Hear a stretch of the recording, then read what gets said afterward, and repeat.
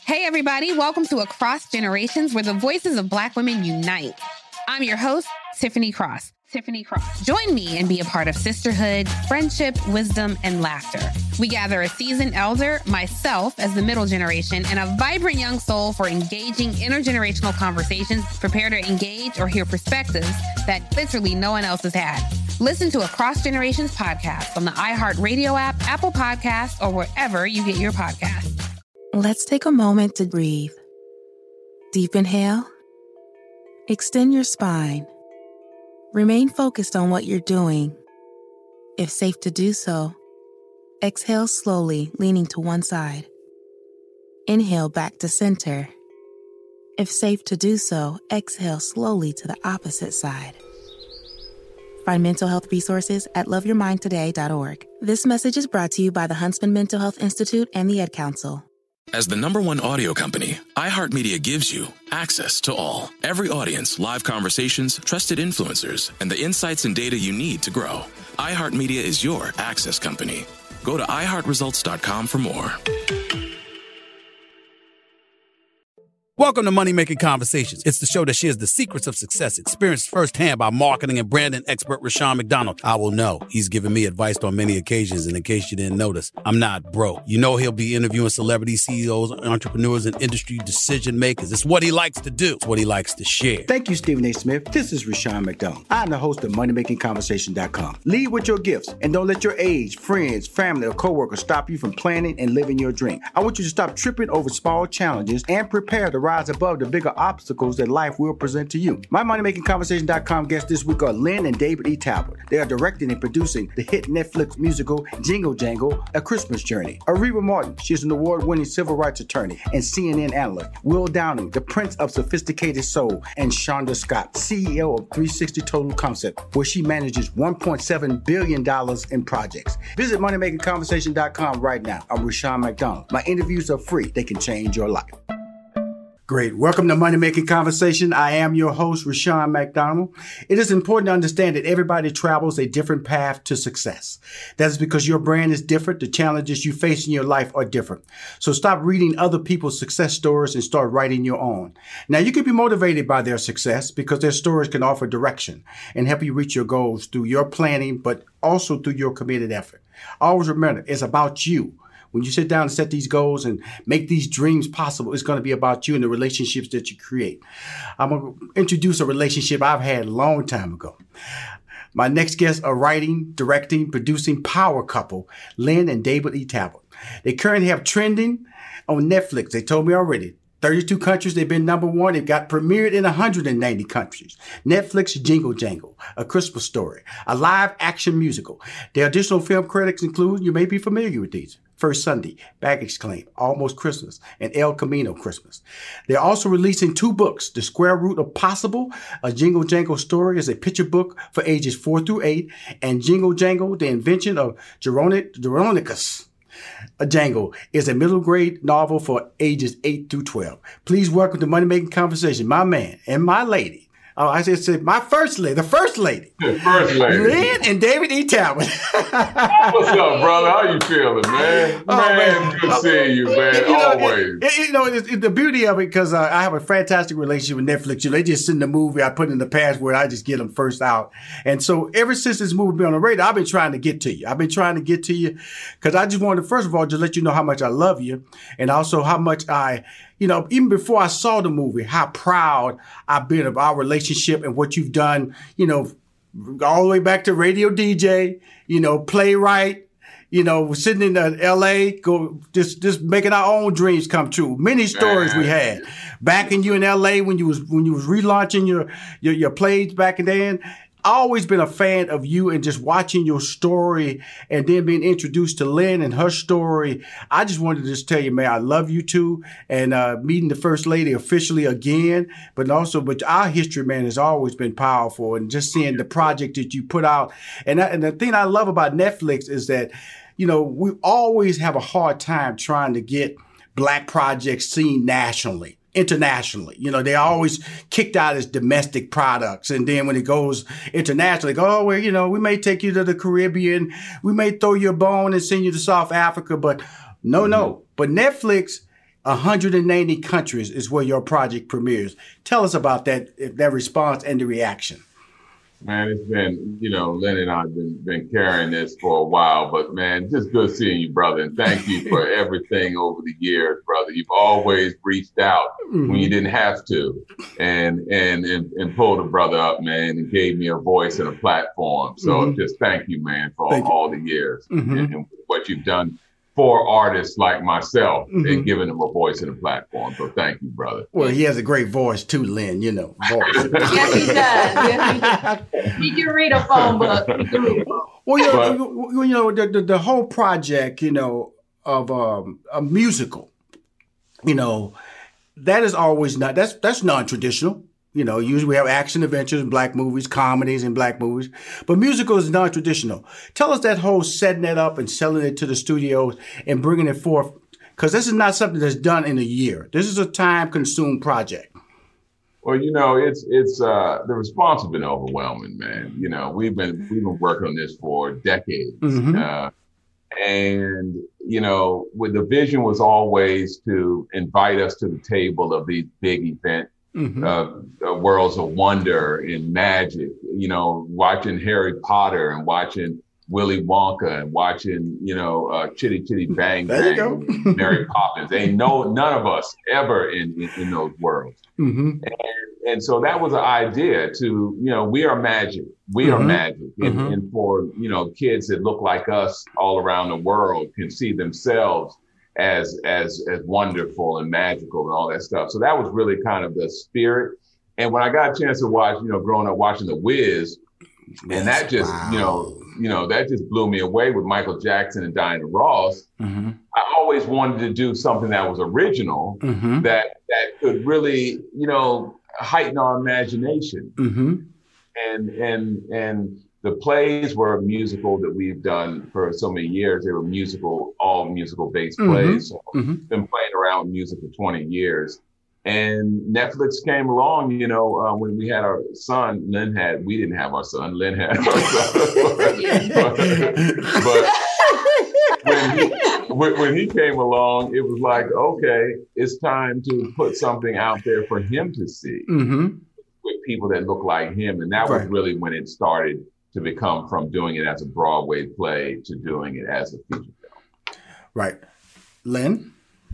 Yes, that's really the basis of it all, wanting to feed our inner child as well. And representation, it's very important, as you mentioned, about being part of the world and not just domestically. And that's where we're getting a lot of the response, is from the world. And I mean, moms and mothers especially, but just everyone coming to me saying, Lyn, that is me. That is me. And you don't know what that means to me.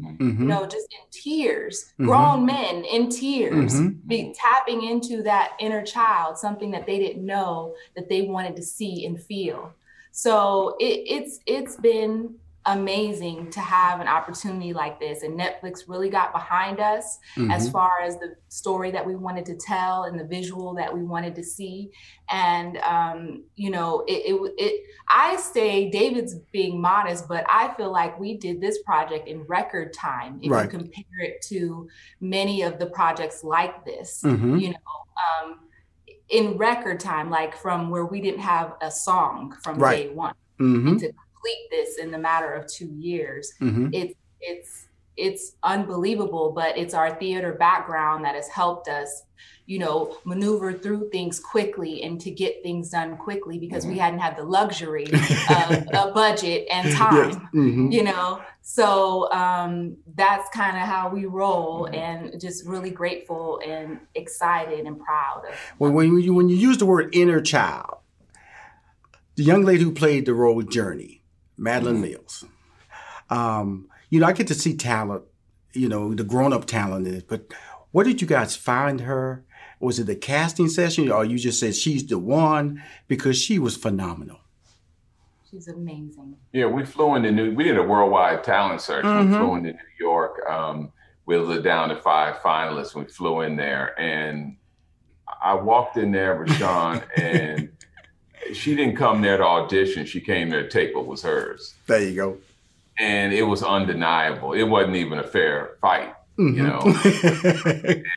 and that little girl is everything. I mean, we're looking at Shirley Temple and Judy Garland. We're looking at all of that kind of magic and wonder, and someone who's like an old soul in a young person's body. And that's what right.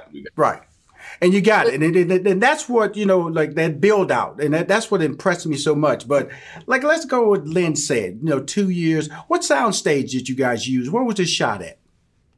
It was shot in London, and the stages were called Arbor Field. It used to be a army base. And we took over the whole thing. You know, we had one section where certain sets were on. We had another section where we were doing stunts. We had another section for offices, another section for props. So we had the full base. It's where they shoot things like Star Trek and Aladdin. So we were among good company, you know, coming in there. Well, first of all, I'm not going to let y'all be humble here on this project, you know, because that's why I wanted to say what soundstage. Because I know if you have not seen the movie, Jingle Jangle, it's on Netflix, A Christmas Journey, excuse me. And it starts out in the beginning with a very elaborate dance sequence that just sets the tone, you know. Just like I say, dude, I'm one of the guys, I'm just looking at you, David, going, you know, my wife and my daughter. See, I love being who I am. Because you know, when you see people at work, you go, that's my boy right there. I say, man, you know, that's my boy right there. And you know, and I'm walking through the sequence. How do you, David, put the dance sequence? It was on the ladder. They came down. They come off the ladder. They singing. Just walking through that whole step process of storyboarding out that. Then they go outside. They dancing. You know, all that. You know, I'm going like, you know, I'm just sitting up there. I'm just sitting up there, David, going, you got to be kidding me. And then y'all sitting up here laying out. Well, you know, we just did this. And, you know, the thing with Sean, you're like my boy Bootsy, who's been known for 40 years, and he's seen me, known me all my life. He's like, dude, he's like, son, this is like a real movie. You made like a real movie. I'm like, what? I made a lot of movies. He said, no, yeah. He's like, this is like a movie. But I watched the movie The Greatest Showman, which I love the choreography. So I hired the choreographer, Ashley Wallen, who did that movie, brother from Australia. Wow. And so he came in and we just talked about scale and scope. And we talked about all those MGM musicals from, you know, the early days of the 50s and 40s and all that. Where you Fred Astaire and all those guys. And Oliver and all that stuff. Yeah, where you saw full body dancing. And that's what I said I wanted to be a spectacle. Because if you ask any black person what their favorite musical is, they're going to all say The Wiz. Absolutely. It was shot 40 years ago. Yes. Yeah. That's crazy. So, I mean, that's 40 years ago. So, but I wanted to make something that was a spectacle, something that was big, something that when you saw it, and I would tell my friends all the time, like, you know, this is something, you know, this is a pretty big movie. They're like, oh man, bless you, Dave. God bless you. It's going to be one of Dave's plays. They're doing one of his plays, you know. Sean, I just couldn't put it in.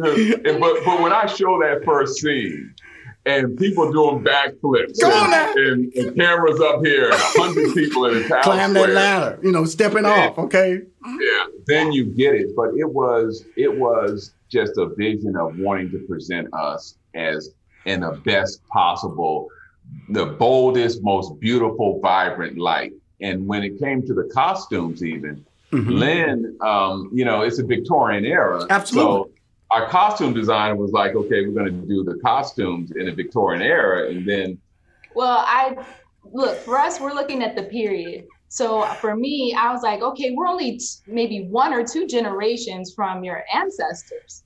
So that to me would have been infused. And I just wanted to just glorify our beauty and our heritage and our hairstyles and fabrics and all of those things within this period. I wanted something original that you've never seen, but it was still as vibrant and colorful as The Wizard of Oz and all the movies that we would see that would just pop off the screen, you know, but so rooted in and grounded, because if you notice, it doesn't look like we would all wear those clothes. Right. It doesn't look like a costume. Right. It looks like people honor their African heritage in this era. Layered in there, and so that's really what it was. I wanted to highlight just the beauty of us so that it could be normalized, and we see it every day walking on the street. You see it going to the airports, everywhere else. Why can't we see it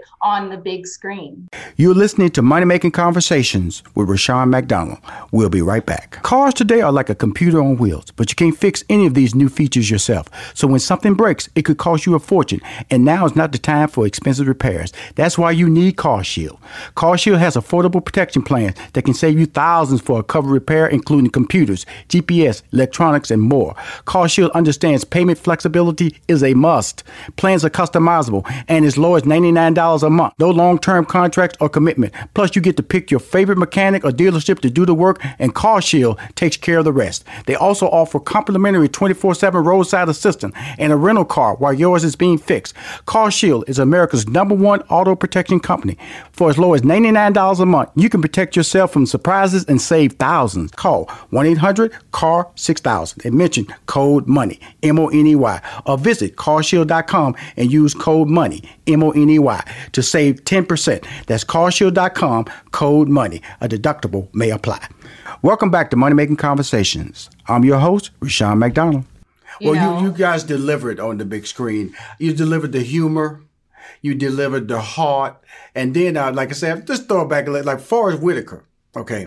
See, I was in Forrest Whitaker way back in the day when he did Jason's Lyric. I had a little small role with Forrest Whitaker. I'm just throwing a little credit back in the day.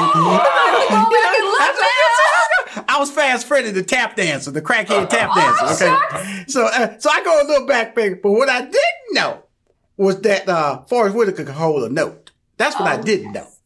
Opera trained. I did not know that. Talk to us about, I'm not trying to give away the story, but definitely that moved me in a good way. The special effects. Like I said, your boy was talking about this a movie.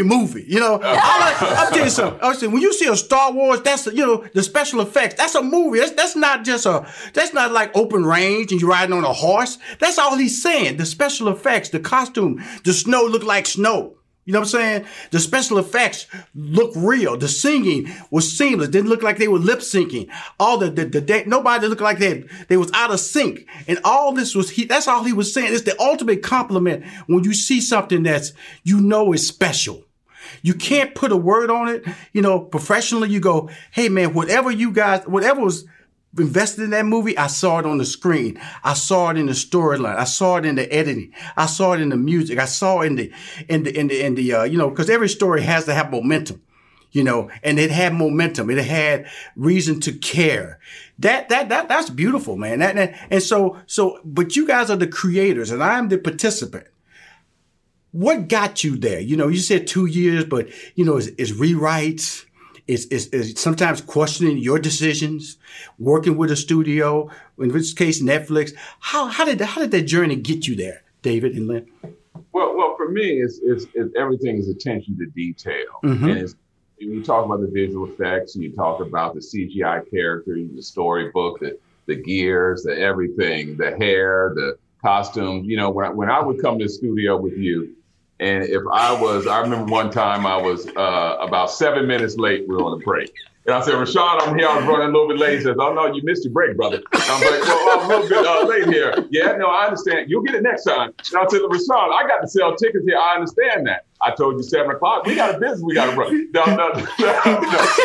He delivered it with a smile, but he let me know that the detail and the level of knowing your worth, knowing your value, knowing what you're here to do, and making sure that you cross every I, that you cross every T, dot every I. Right. That's who I witnessed with you. When we were doing the plays in LA, you would come sit in the back and say, look here, brother. Now I like this scene, but now you can do blah, blah, blah, blah, blah, blah. And so what we took from watching people like you build empires, build businesses, detailed, and it's with this opportunity, with this budget, right?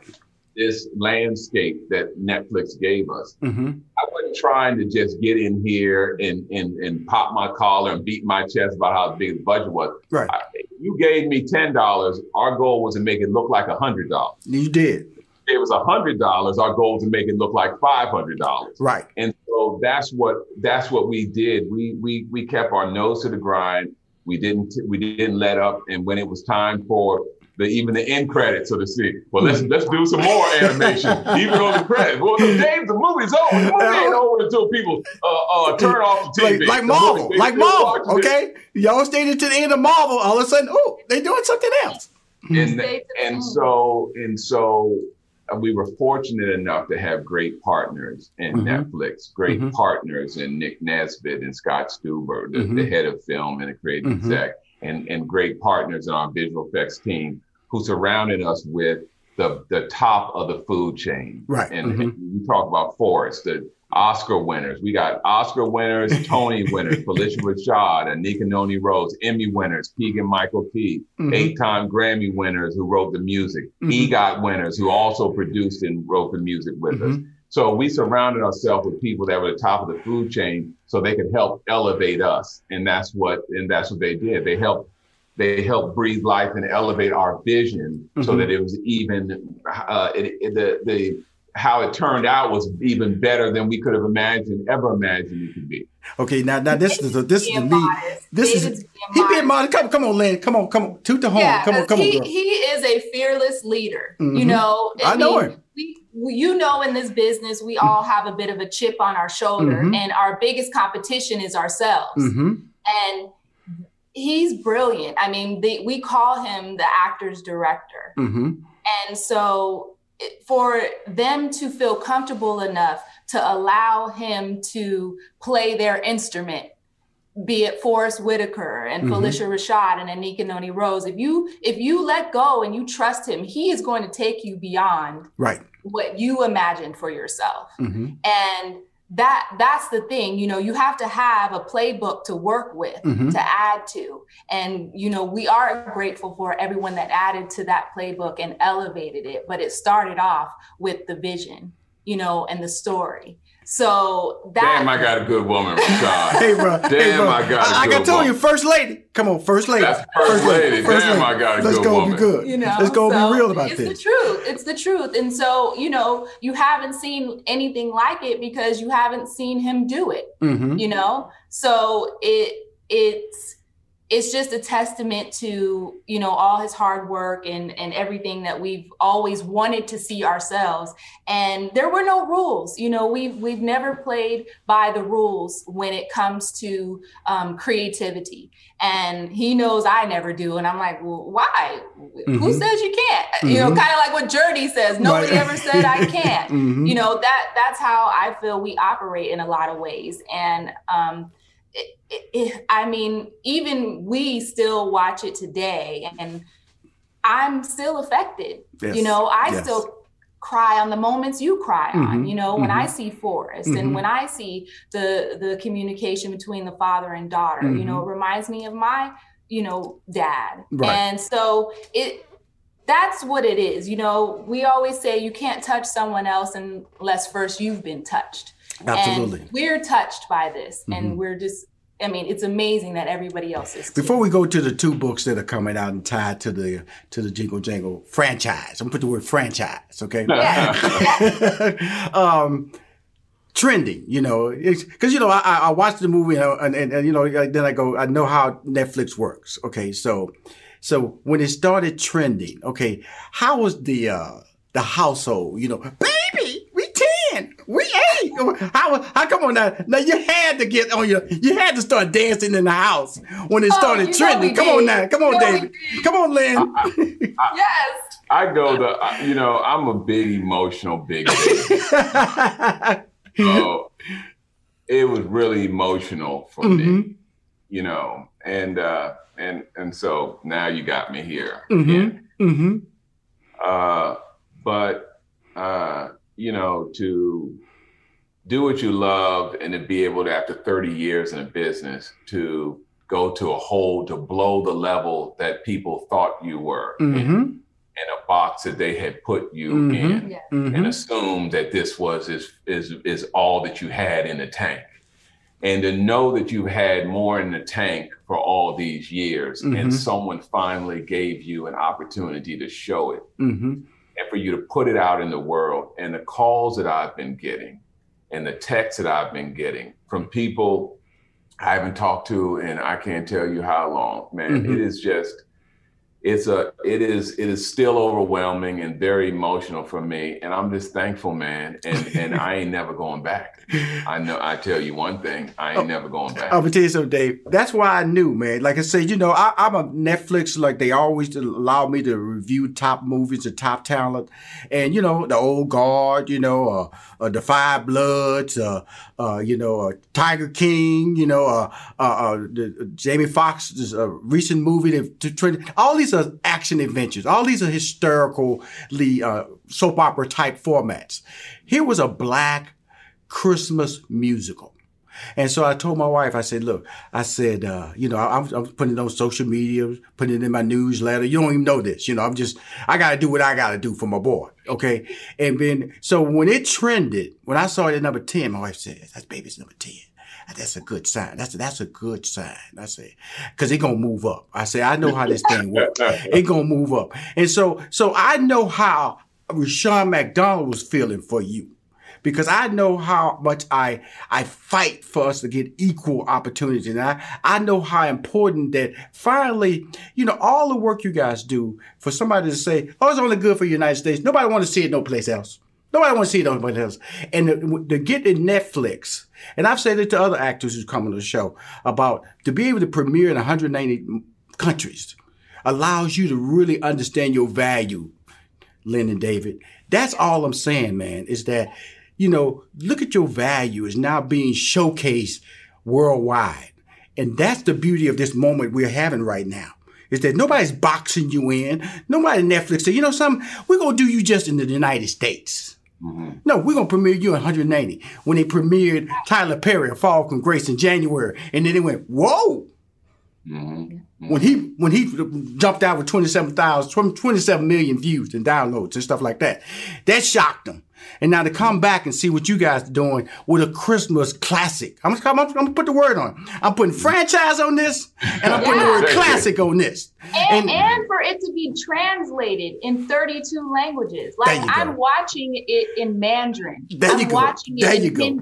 And they're singing the songs, in Hindi and in, Czechoslovakian. And it's unbelievable. I know that. It's finally here, the season of celebration. And no matter how you celebrate with family and friends, whether you're preparing for Reyes Magos or Karamu, lighting the menorah, or going to midnight mass, Kohl's has just what you need to make those traditions special.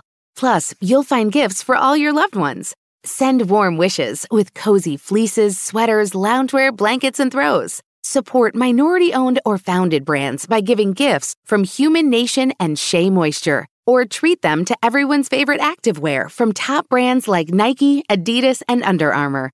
And in the spirit of giving, Kohl's Cares is donating $8 million to local nonprofits nationwide committed to the health and well-being of our communities. No matter how you celebrate, when you shop at Kohl's, you're right where you belong.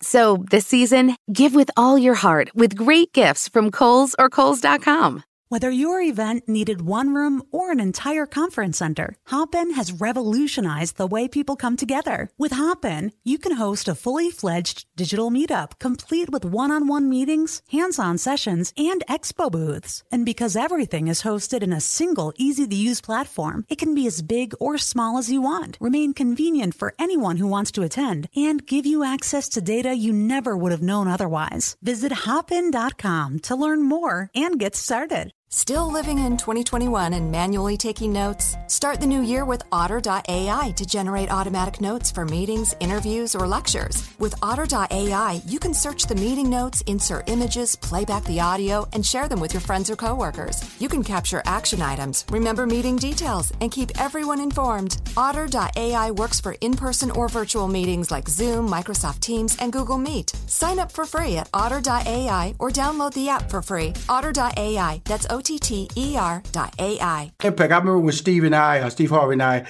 did his book, Act Like a Lady, Think Like a Man. When we sold 3 million copies, and they came back saying it was translated into Russian, they were translated in French, translated in Spanish, not Mexican Spanish, Spain Spanish, which is a different tone. Basically, you can speak each language, but we in Spain translation, so Peru and 30 different languages it was translated. So I know what you're saying. I understand that people so appreciated the value of work. We're going to translate it because other people need to understand that this is entertaining, this is heartwarming, and this is valuable for us to be bringing to our household. That's the key, bringing your product into our household so we can share it. That's what I love about this project. And I just don't want you to walk away from this interview not understanding how you guys are changing lives. How you guys see a movie theater, nobody can go in the movie theater. But when people turn on their television in a house, man, that's a different grade of opportunity because racism could say, I ain't going to that black movie. It's over at the movie theater. They can walk past. But when they turn it on and you started trending, I'm going to tell you something, Dave. You talking about you got emotional? Your boy over here was straight up in tears for you because I knew the blessings and the talent I've always seen in you, I've always known in you, always capable of doing and producing was showing. And that's just the start. Like you say, you not going back. You damn right you ain't going back because I ain't going to let you go back. Okay? Not at all. Not at all. Okay, tearing up my microphone. Now let's talk about these 2 books you got up at Jingle Jangle, The Invention of Geronicus, and The Square Root of Possible. Let's talk about that. Yeah, so wanted to do some companion books with the film and, for my son as well. The Square Root of Possible is just pushing that same theme that we had in the film. I want children to find their square root of possible and have a fun story. And I have an amazing illustrator that illustrated it, Tara Nicole Whitaker, and it's released through Penguin Random House. And so it's a sweet Christmas story to tell, and it's great to go along with the kids. And The Invention of Geronicus Jangle is that middle grade book for the older kids that they could read to delve in a little bit deeper to the story. And we had a full circle moment where Felicia Rashad read the audio book for that one. Whoa! So it'll be released. Yes. When is that being released? When is the audio being released for that? Tomorrow. Okay, cool. December 1st, tomorrow. This is our closing. Still available for pre-order now. Okay, cool. They'll be available tomorrow, and anyone that purchases a book, you'll get the song Square Root of Possible for free from the soundtrack. Just upload your receipt to jinglesjanglesong.com. That's a mouthful right there. Okay, every Wednesday I have a 90,000 plus fan club. Please tell your people to send me the link. Okay, 9 a.m. it'll go out. Like I said, I've already put you guys 2 weeks ago. I put you guys in my fan club. You didn't know about that, but I got to do what I do. I would put this on my social media. I got almost 1 million social media followers. So please get those links to us. Like I said, this was just to say thank you, David. I love you, brother. Lyn, you're special. You truly are a first lady. You've shown your first lady status on this interview today. I'm glad I made the grade. 22 years. Absolutely. I thank you, brother. And there's a lot of people that say they want to see other folks win, and behind closed doors, they do everything to stop them from getting there. You've always not only wanted to see me win, but challenged me to be the best version of that, brother. And I thank you for that, man. And I want to thank you both for coming on Money Making Conversation. Thank you. We'll be right back with more from Rushion McDonald and Money Making Conversations. Don't touch that dial. This report is brought to you by Humana. If you're a veteran on Medicare, there are Medicare Advantage plans that complement the coverage you get through the VA. Ed Sandrick is director of Humana's Veterans Channel. How does a Medicare Advantage plan work with VA benefits? A Medicare Advantage plan can complement the health care services and benefits that a veteran gets through the VA. The Medicare Advantage plans that Humana offers, particularly the Humana Honor Medicare Advantage plan, which was designed with veterans in mind who use the VA, works side by side. As I said, it kind of complements the VA health care. An individual can go to the VA for the services that he or she wants or needs at the VA and is eligible for, and also can use the Medicare Advantage network as well, side by side. They don't interrupt one another. There are some myths and misconceptions among the veteran community that they may jeopardize their VA healthcare should they use original Medicare or Medicare Advantage. That's just not the case. For more information, visit humana.com/Medicare. Hi, I am Rushion McDonald, the host of MoneyMakingConversation.com. The Cafe Mocha Swag Award is a celebration of black men who are making a difference in our community by empowering others to reach their life's goals. From civic leaders, businessmen, activists, celebrities, and everyday dads. The Cafe Mocha Swag Award winner this week is Dr. Ian Smith. Dr. Ian Smith states, people have to realize that dieting is not a sprint, it's a marathon. If you celebrate the small victories, you will eventually win the war. With the current climate of uncertainty that we're all facing during these pandemic times, Dr. Smith is now the solo host of The Doctors for its 13th season, and he's going to fill you with information that is going to change your life. I work with the hope that even if one person can find a benefit or feel like what I've written and created has changed their life, if it can impact even just one life, it makes me feel like all of the time and the effort and the dedication was well worth it. The Cafe Mocha Swag Award represents men who have strength, whose wisdom is assertive, and who is genuine in their spirit. Welcome back to Money Making Conversations. I'm your host, Rushion McDonald. Ah, yes. Welcome to Money Making Conversation. I am your host, Rushion McDonald. It is important. It really is important that we understand that everybody travels a different path to success. That is because your brand is different. The challenges you face in your life are different. So stop reading other people's success stories and start writing your own. I recommend that. It's all right to be motivated by their success because their stories can offer direction. But remember this, is your planning and your committed effort is going to enable you to achieve your success. My next guest, longtime friend, Areva Martin. We've traveled the streets of New York City together. Areva is an award-winning civil rights attorney, legal commentator, talk show host, philanthropist, best-selling author, and CEO of Butterfly Health. Her talk show, The Special Report with Areva Martin, a tri-weekly digital talk show airing Mondays, Wednesdays, and Fridays at 9 a.m. Pacific Standard Time, which is noon East Coast time on Facebook. The Special Report covers race, culture, economy, and politics, and how they impact the daily lives of everyday people, which includes me. Please welcome to Money Making Conversations, my friend, Areva Martin. Hello, Rushion. Long time no see. I'm so glad to see you, and to see you right before the holidays is like super, super special for me. Well, I'll tell you, this year has thrown me for a tizzy. It was great seeing you. I had a plan in place, Areva, and all of a sudden March hit and my plan went sideways, and I was scared. I was scared in the sense that I didn't know what the next 3 months would look like. I had employees I had to maintain on payroll. I didn't see any income coming. The entire country said, hey, we're not doing any live events for the second quarter. Advertisers pulled all of their advertisements from any scheduled event that I was part of. And I was just sitting there. I went to Home Depot. My first out was going to Home Depot, and I had my Perel. With what little bottle I had left, because all the shelves were clear. Yes, everything was gone. Absolutely. And then I had my rubber gloves, and I had I had a ski mask that I pulled up because I didn't have a mask at the time. At the time, you didn't know how to get a mask. And so when I came out the store, I didn't know. Did I put the Perel on? Did I take my gloves off? Was the stuff I brought out of the store contaminated? I didn't know what to do, Areva. I was just, that was the world that I lived in. And I'm sure a lot of people experienced that same uncertainty. How was it in California? Still a lockdown city over there in California, right? Yeah, it's kind of interesting, Rashad. I have a lot of friends who are elected officials. So I was getting this inside information about what was going to happen. And I was telling friends, get your business together. Go to your offices, clean it out, because I knew probably about a week in advance in March that the lockdown, they called it shelter in place, was coming. And I was getting a lot of resistance from people. They're like, no, that's not going to happen. How can they do that?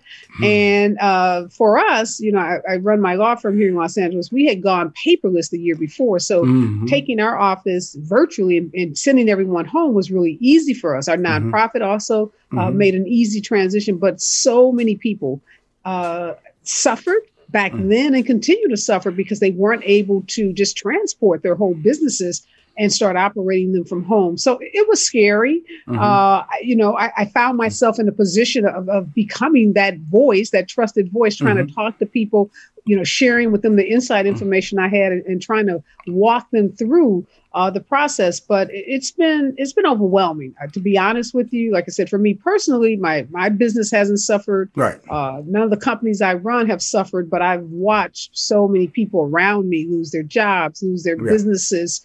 Like you said, had to lay off massive numbers of employees, lose contracts. Right.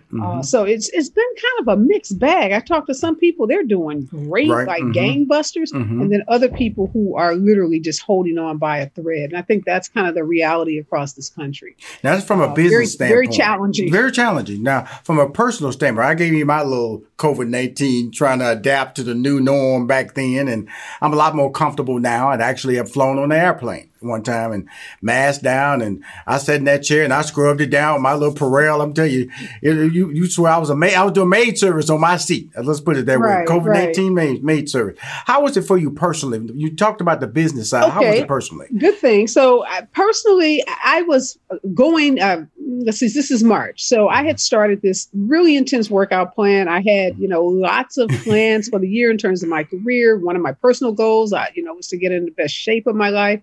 And I was there. And then when this all hit, I said, well, it's just going to be locked down for a couple of weeks. So I don't have to worry about continuing this workout. I don't have to worry about continuing this really healthy eating. I think, and I didn't really even realize that I slid into kind of a state of depression after it went on for more than 2 or 3 or 4 weeks. I gained probably that COVID 15 pounds that a lot of people gain. I found myself binging. I'm not a big TV person. I watch Queen of the South, binge through it on Netflix, Ozark, Tiger King. One night, and this is when I knew I was at an all-time low. I was up 5 a.m, binging on Ozark. My dinner that night had been a bag of potato chips and several glasses of wine. Right. And, something then hit me that, okay, this is not temporary. This is going to be here for a while.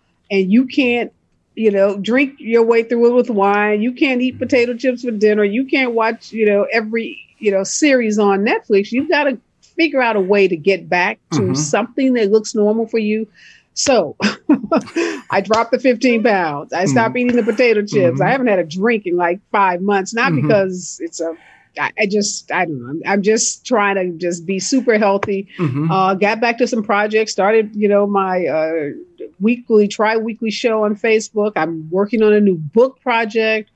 Did a bunch of auditions for some new other, TV broadcast projects, and just have been trying to say, how do you live with COVID and it not control you, but you take control of your life? And I feel like I'm kind of there. I won't say I'm 100% there, but I'm feeling better. But I think I was upset because I was prepared for the 2 or 3 weeks, which they told us originally the lockdown was going to be. And then as it went from March to April to May, by then I was like, okay, this is some BS. I'm like really fatigued by it.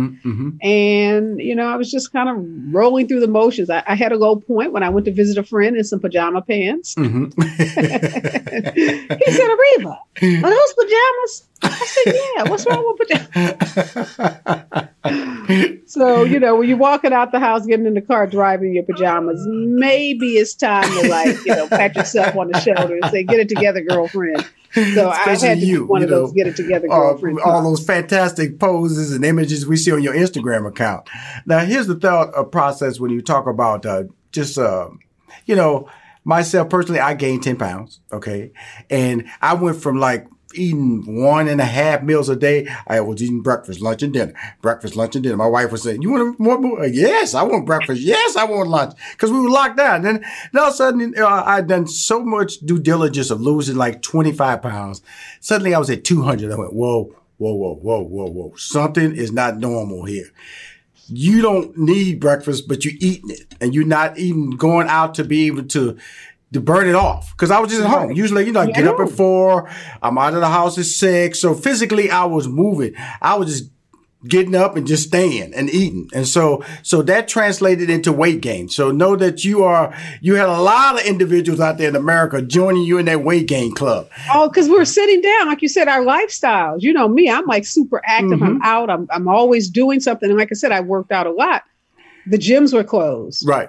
So you needed that discipline to get up and do it outside on your own. And I just think psychologically it was so new, like what's going on? And you're watching these deaths, you're just watching the numbers climb. You're watching the deaths. You're talking to friends who are, have the virus. And it was just a lot emotionally, I think, for all of us as Americans. Absolutely. That's why the food was comfort, right? You sit there and just eat yourself. Food and Netflix was comfort. It was junk food. You said Tiger King. I had to relate to you. I was there, Tiger King. I saw it from. I would tell you something, Reba. I saw it when it came out. I was like, let everybody know. I didn't hear about Tiger King when it hit the stands. I was right there viewing it from jump, and then it exploded because that was one of the most amazing docu soap operas real life soap operas I'd ever seen in my life. But do you think all of us would have been watching Tiger King but for the pandemic? But it's like, I don't think so. But I think that it still would have jumped out there strong, because that was some mess. That was some highfalutin mess that people are still. Look, she wound up on Dancing with the Stars. Okay, that's true.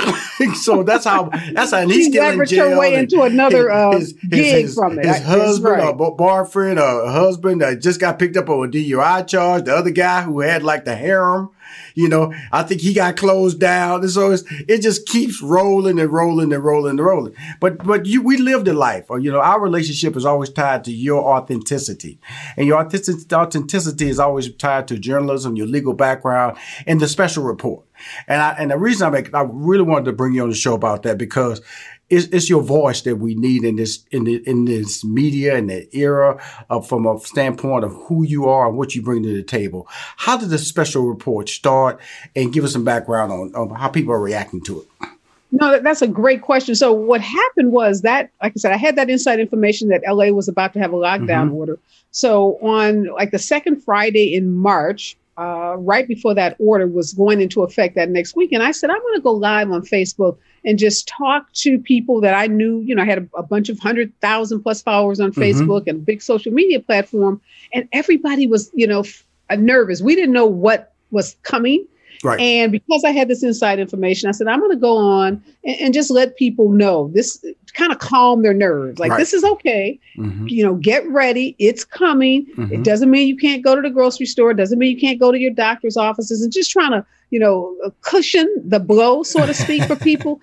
And the response was so positive that one time. And after about an hour, it wasn't enough time. So I says, don't worry, I'll come back on Monday. And we'll continue this conversation, because people were posting comments and we were going back and forth. And so I went back that Monday and continued the conversation. And people were saying, okay, are you coming back? Right. And it was really just people saying, can we tune in again?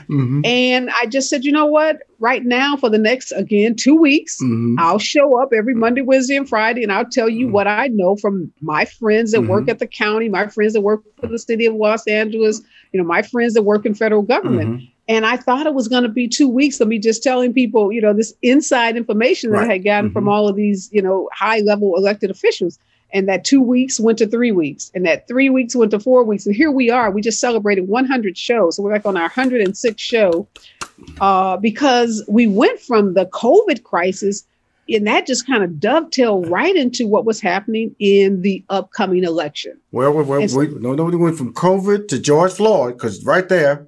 There you go. It's the summer. We went from there you go. We went from COVID to the summer of protests, the global protests that were happening all over the world.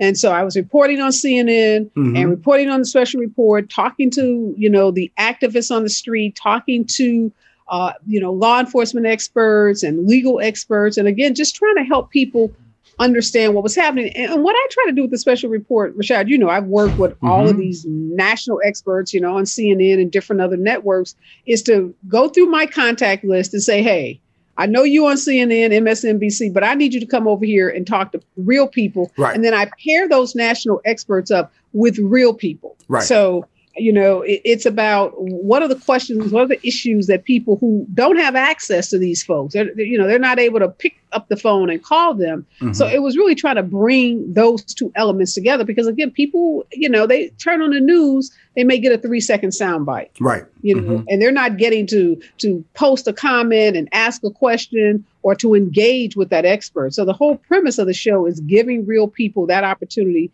to have access to the nation's top experts on these tough issues, whether it's race, like the George Floyd issue, whether it's public health with COVID, whether it was the election. And, the election from George Floyd, we went right into that.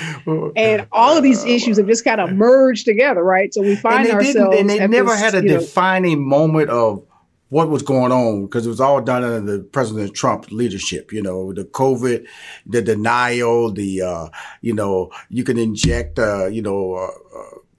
poison into your blood system, you'll be all right. You don't have to wear a mask. And then when you got to the George Floyd, when you got to lead that up into the debate, when he told the Proud Boys to stand back and stand down, what I'm saying? Yeah. Stand by, stand down. They put that on T-shirts. And then but let's talk about race, because I really I have seen your show, and the articulation and the race. I always talk to individuals like that because you're in the know. From the legal, this is your history, CNN, the racial makeup of the protest. Did that surprise you? Because we know it was a Black issue, but it turned out to be more than a Black response. It didn't surprise me because we started to see some of that, coalition forming even after, Trayvon Martin's murder in Florida, after Mike Brown's murder in St. Louis or Ferguson, Missouri. So we had started to see justice allies, as we call them, starting to take a more active role in the protest. I think with George Floyd in the summer, that the May, June, July period where the protests were at their biggest, we saw the largest numbers. The number of non-African Americans involved, not just locally in, Los Angeles, not just in Georgia or New York, but literally across the globe, probably hit an all-time high. And there was polling that was out during that period that said that Black Lives Matter for the first time was accepted by like over 70% of Americans. It had never had such high acceptance levels. And I think George Floyd, hit people in a different way. We've watched, people get shot in the back by police. We've watched such brutality. But there was something about that 8-minute, 46-second video, the smug, look on that cop's face, the others standing around who, did absolutely nothing. I think that touched people in a different way. And that's what propelled those huge numbers of people that we saw on the street. We'll be right back with more from Rushion McDonald and Money Making Conversations. Don't touch that dial. Cars today are like a computer on wheels, but you can't fix any of these new features yourself. So when something breaks, it could cost you a fortune. And now is not the time for expensive repairs. That's why you need CarShield. CarShield has affordable protection plans that can save you thousands for a covered repair, including computers, GPS, electronics, and more. CarShield understands payment flexibility is a must. Plans are customizable and as low as $99 a month. No long-term contracts or commitment. Plus, you get to pick your favorite mechanic or dealership to do the work, and CarShield takes care of the rest. They also offer complimentary 24/7 roadside assistance and a rental car while yours is being fixed. CarShield is America's #1 auto protection company. For as low as $99 a month, you can protect yourself from surprises and save thousands. Call 1-800-CAR-6000 and mention code MONEY, MONEY, or visit carshield.com and use code MONEY, MONEY, to save 10%. That's carshield.com, code MONEY. A deductible may apply.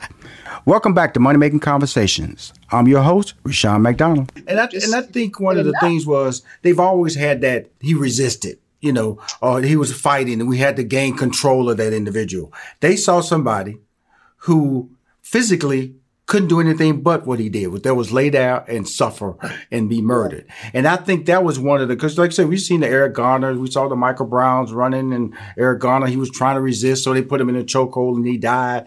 They can say, well, who's trying to resist? This was just a man who was taken out of his vehicle, then pushed up against his tire wheel and in his own car, and then God just sit there with a knee on his neck and adjusted his knee. That was the part that really traumatized me, the adjustment. Which means that you had a point at that point that you could have relieved the pressure. You decided to put more pressure on it. And so you right in the midst of all this, Areva, your show that you decided to do for 2 weeks. Now you are a voice on Facebook. Sometimes it is not, what you're looking for is the moment, that finds you. And I think it was that moment that found me. And who I spent a lot of time talking to, Rashad, over the last 3 or 4 months are white women in suburbs. Yes. Yes. Because white women in suburbs, we saw them out at the protests. We saw moms across this country get involved in those protest movements in a way that we hadn't seen them before. And then we saw those moms, a lot of those same moms say enough is enough when it came to this election with Donald Trump. Right. Start to organize themselves. There were groups outside of Cincinnati, outside of Cleveland, Ohio, in Wisconsin, other battleground states, white suburban women who didn't think of themselves as very political, right, but felt compelled in this election cycle to start organizing amongst themselves and to really speak out in a way that they hadn't before. So I really found that interesting, getting their perspective, like why now? Why in this moment? When we know that in the 2016 election, they overwhelmingly voted for Donald Trump. And in this election, they ended up being the margin. Right. They're flipping from Trump to Biden in those key battleground states. Sticky notes, email alerts, a string around your finger. They're just not big enough. So here's a big reminder from the California Lottery. Tomorrow's Mega Millions jackpot is over $300 million. Whew. Play now. Please play responsibly. Must be 18 years or older to purchase player plan. Look through your children's eyes to see the true magic of a forest. It's a storybook world for them. You look and see a tree. They see the wrinkled face of a wizard with arms outstretched to the sky. They see treasure in pebbles. They see a windy path that could lead to adventure. And they see you, their fearless guide through this fascinating world. Find a forest near you and start exploring at discovertheforest.org. Brought to you by the United States Forest Service and the Ad Council. What grows in the forest? Trees? Sure. Know what else grows in the forest? Our imagination, our sense of wonder, and our family bonds grow too. Because when we disconnect from this and connect with this, we reconnect with each other. The forest is closer than you think. Find a forest near you and start exploring at discovertheforest.org. Brought to you by the United States Forest Service and the Ad Council. Made a huge difference. Obviously, African-American vote, just incredibly important in this election. Absolutely. But white women in the suburbs, voted for Joe Biden in just enough of a voting bloc to cause him to win in some key critical. Your state was always hit very hard, Governor Newsom, by Donald Trump. I just read a message, I believe that, dining, indoor and outdoor dining is being banned. Okay, you live there. What is the atmosphere? I'll go back a little bit. I remember when Kobe Bryant died. Unfortunately died. I happened to fly. Forever ago. That was just February of this year. And I remember I came into LA and, his name was on all the buses and it was like a ghost town emotionally, And then this COVID hit and shut the city down. And then, the amusement parks can't even reopen. And I was just there like 2 weeks. I came in and out real quick for a trip. And people are getting around, outdoor dining. I think I went to Javier's in Century City up there. And, they're kind of like outdoors anyway. So they were packed. And now I hear this note that, you cannot eat indoor or outdoor. In your mindset, is that too much, Areva? Is it like, okay, what's going on here? Now, we got to be able to live. What is too much? No, here's what happened. I think the poor leadership from the national level, Rashad, has just caused people to reach a level of fatigue. At the beginning of this pandemic, rather than Trump coming out, being honest with the people, coming up with a national strategy and enacting that national strategy, he hid it from the people. He lied about it. They kept moving the goalposts. He failed to, come up with a national strategy. He politicized something as simple as wearing a mask and socially distancing. And so now people are fatigued. They're fed up with it. Right. You're right. We're about to go into another lockdown where you can't dine outside. You'll only be able to do takeout and pickup from restaurants. Restaurants are barely holding on. They're holding on by a thread. The money that was allocated, from the CARES Act in the summer, all that money's gone, basically. So restaurants are, many of them won't survive this shutdown. They won't come back. The restaurant industry is being forever changed. But here's the deal. because we botched it, we now all have to pay a price. And you and I are in a social contract. I can't do, I shouldn't do anything that harms you. You shouldn't do anything that harms me. As much as I hate this, as much as everyone hates it, this is what we have at this moment. Right. We don't have the vaccine. We don't have an ability to slow the spread other than to take some kind of public health measures. And the public health experts are saying closing the restaurants, because that's where this public spread happens, is what we have available to us. It stinks. People are upset about it. There were protests outside of the mayor's house. There have been protests in the streets. People feel like their rights are being infringed upon. But what I try to get people to understand is, look, the government already is in our lives. Wear a seatbelt, right? That's the government. Don't go past 65 miles an hour on the freeway. That's the government. You can't drink until you're 21 in most states. That's the government. You can't vote until you're 18. That's the government. So this notion that wearing a mask and socially distancing puts the government in our lives in an intrusive way, that's just false. Right. Government is already in our lives. And when you look at those 250,000 people who've lost their lives, I say this is a small price to pay, although it's difficult. And I want to minimize the pain that people are feeling, either a business owner or someone who has, severe isolation and depression.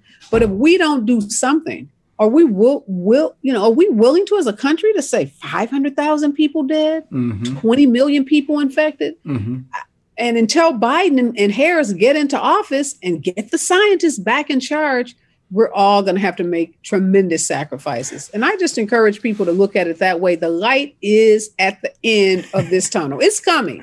Yes, it's coming. Right now it's being blocked by Donald Trump. So if we can get him to slide left or right, we can see that light.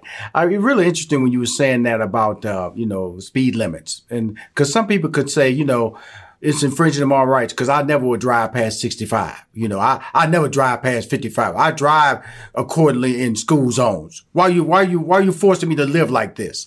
And that's very true. What you're saying is that, look, there's a right and a wrong in life, and we all put rules in place to protect the masses. Not always saying the individual, you can live a right life. I don't own a gun. So I'm not going to shoot anybody in my lifetime. But there are people who do own guns, and you have to have gun laws to stop them from just shooting anybody when they feel like it. But, when you think about all the things that you're doing, Areva, and this special report and being able to launch, and you're saying congratulations over the 100 episodes that you've taped so far, what is the future of this opportunity that you're doing on Facebook? Well, I hope that it continues to grow. We've been growing the audience. We've been, the guests have just been phenomenal. I've been blown away myself by some of, not just the experts, because like I said, I had a lot of contacts with those, but some of the real people. I've had the most amazing conversation with Oscar Grant's mother, Wanda Grant.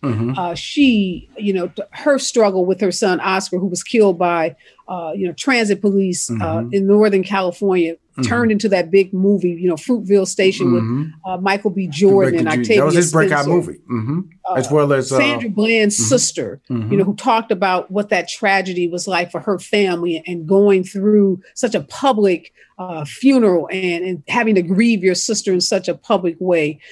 There's a guy named Keith Gramble who's been on my show a couple of times. He lost his father and his grandfather on the same day from COVID. And he learned, in that short period of time, his mother had COVID and several of his brothers and sisters, including him.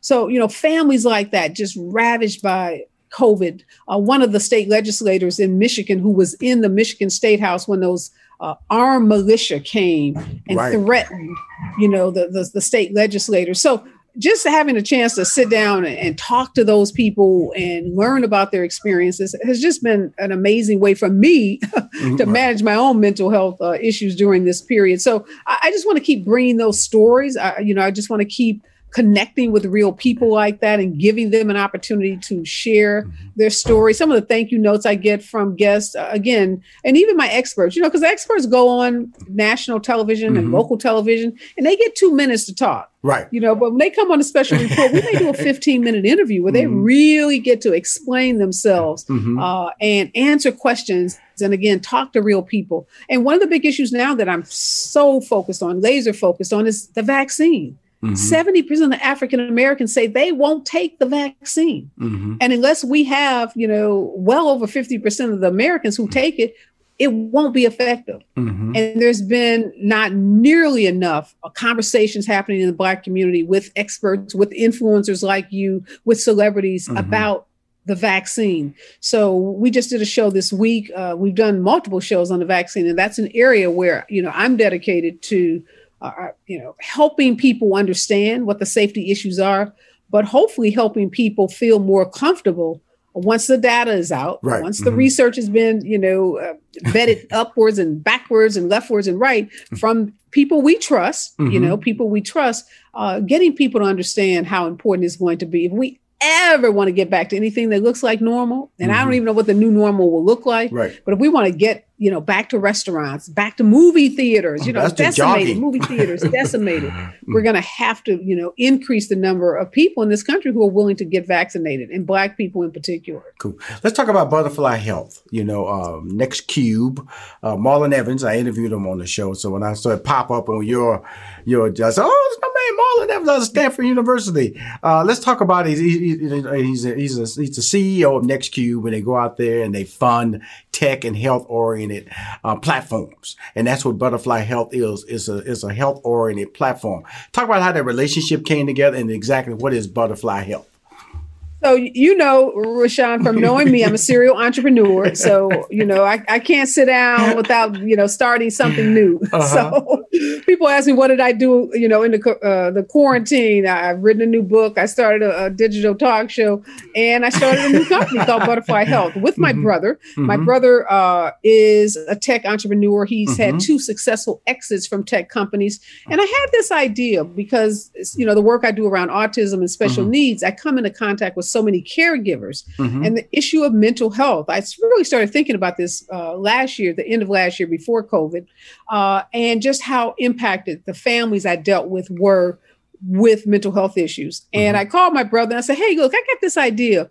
I said, can I send you this non-disclosure agreement before I tell you about the idea? Didn't. No, you didn't. You didn't send an NDA to your brother. And he said, I won't tell you what he said. Yes, I will tell you. But after a few choice words, I got him to agree that I could send him this concept and he would advise me on it. I love it. And we started talking about it, and he gave me a sense about, why I needed someone like him. Because despite all of my skills, he had to pitch himself to you, Miss NDA.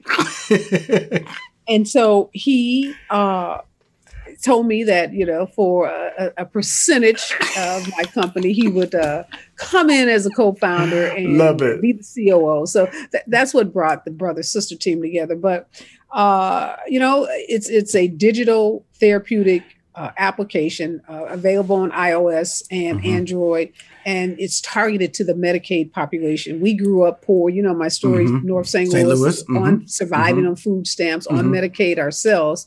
So we wanted to deliver and develop a product targeted specifically for that marketplace. And that's what Butterfly does. And NextQ, they invest in early startup healthcare companies. And one of our advisors referred us to Marlon and NextCube, and they, we went through an application process. And so they now have invested in the company.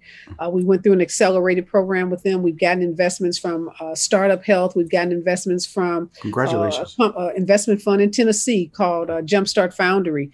And so we are building the company. We're in conversations with major health plans, as well as health systems like Kaiser, about rolling the platform out at the beginning of next year. All of these companies are clamoring for a solution to address health equity issues, to address, underserved populations. So from a timing standpoint, you got a tsunami in mental health issues happening because of COVID and the social unrest. And you have health companies who've said, we are committed to diversity and inclusion in ways perhaps they hadn't been in the past. So you have those 2 things colliding, creating some tremendous opportunities for us to, raise a lot of capital for Butterfly, and then to roll it out and to have an impact on the lives of people who desperately need it. So super excited about that. Well, I tell you, it's been 30 minutes of a good conversation with a friend.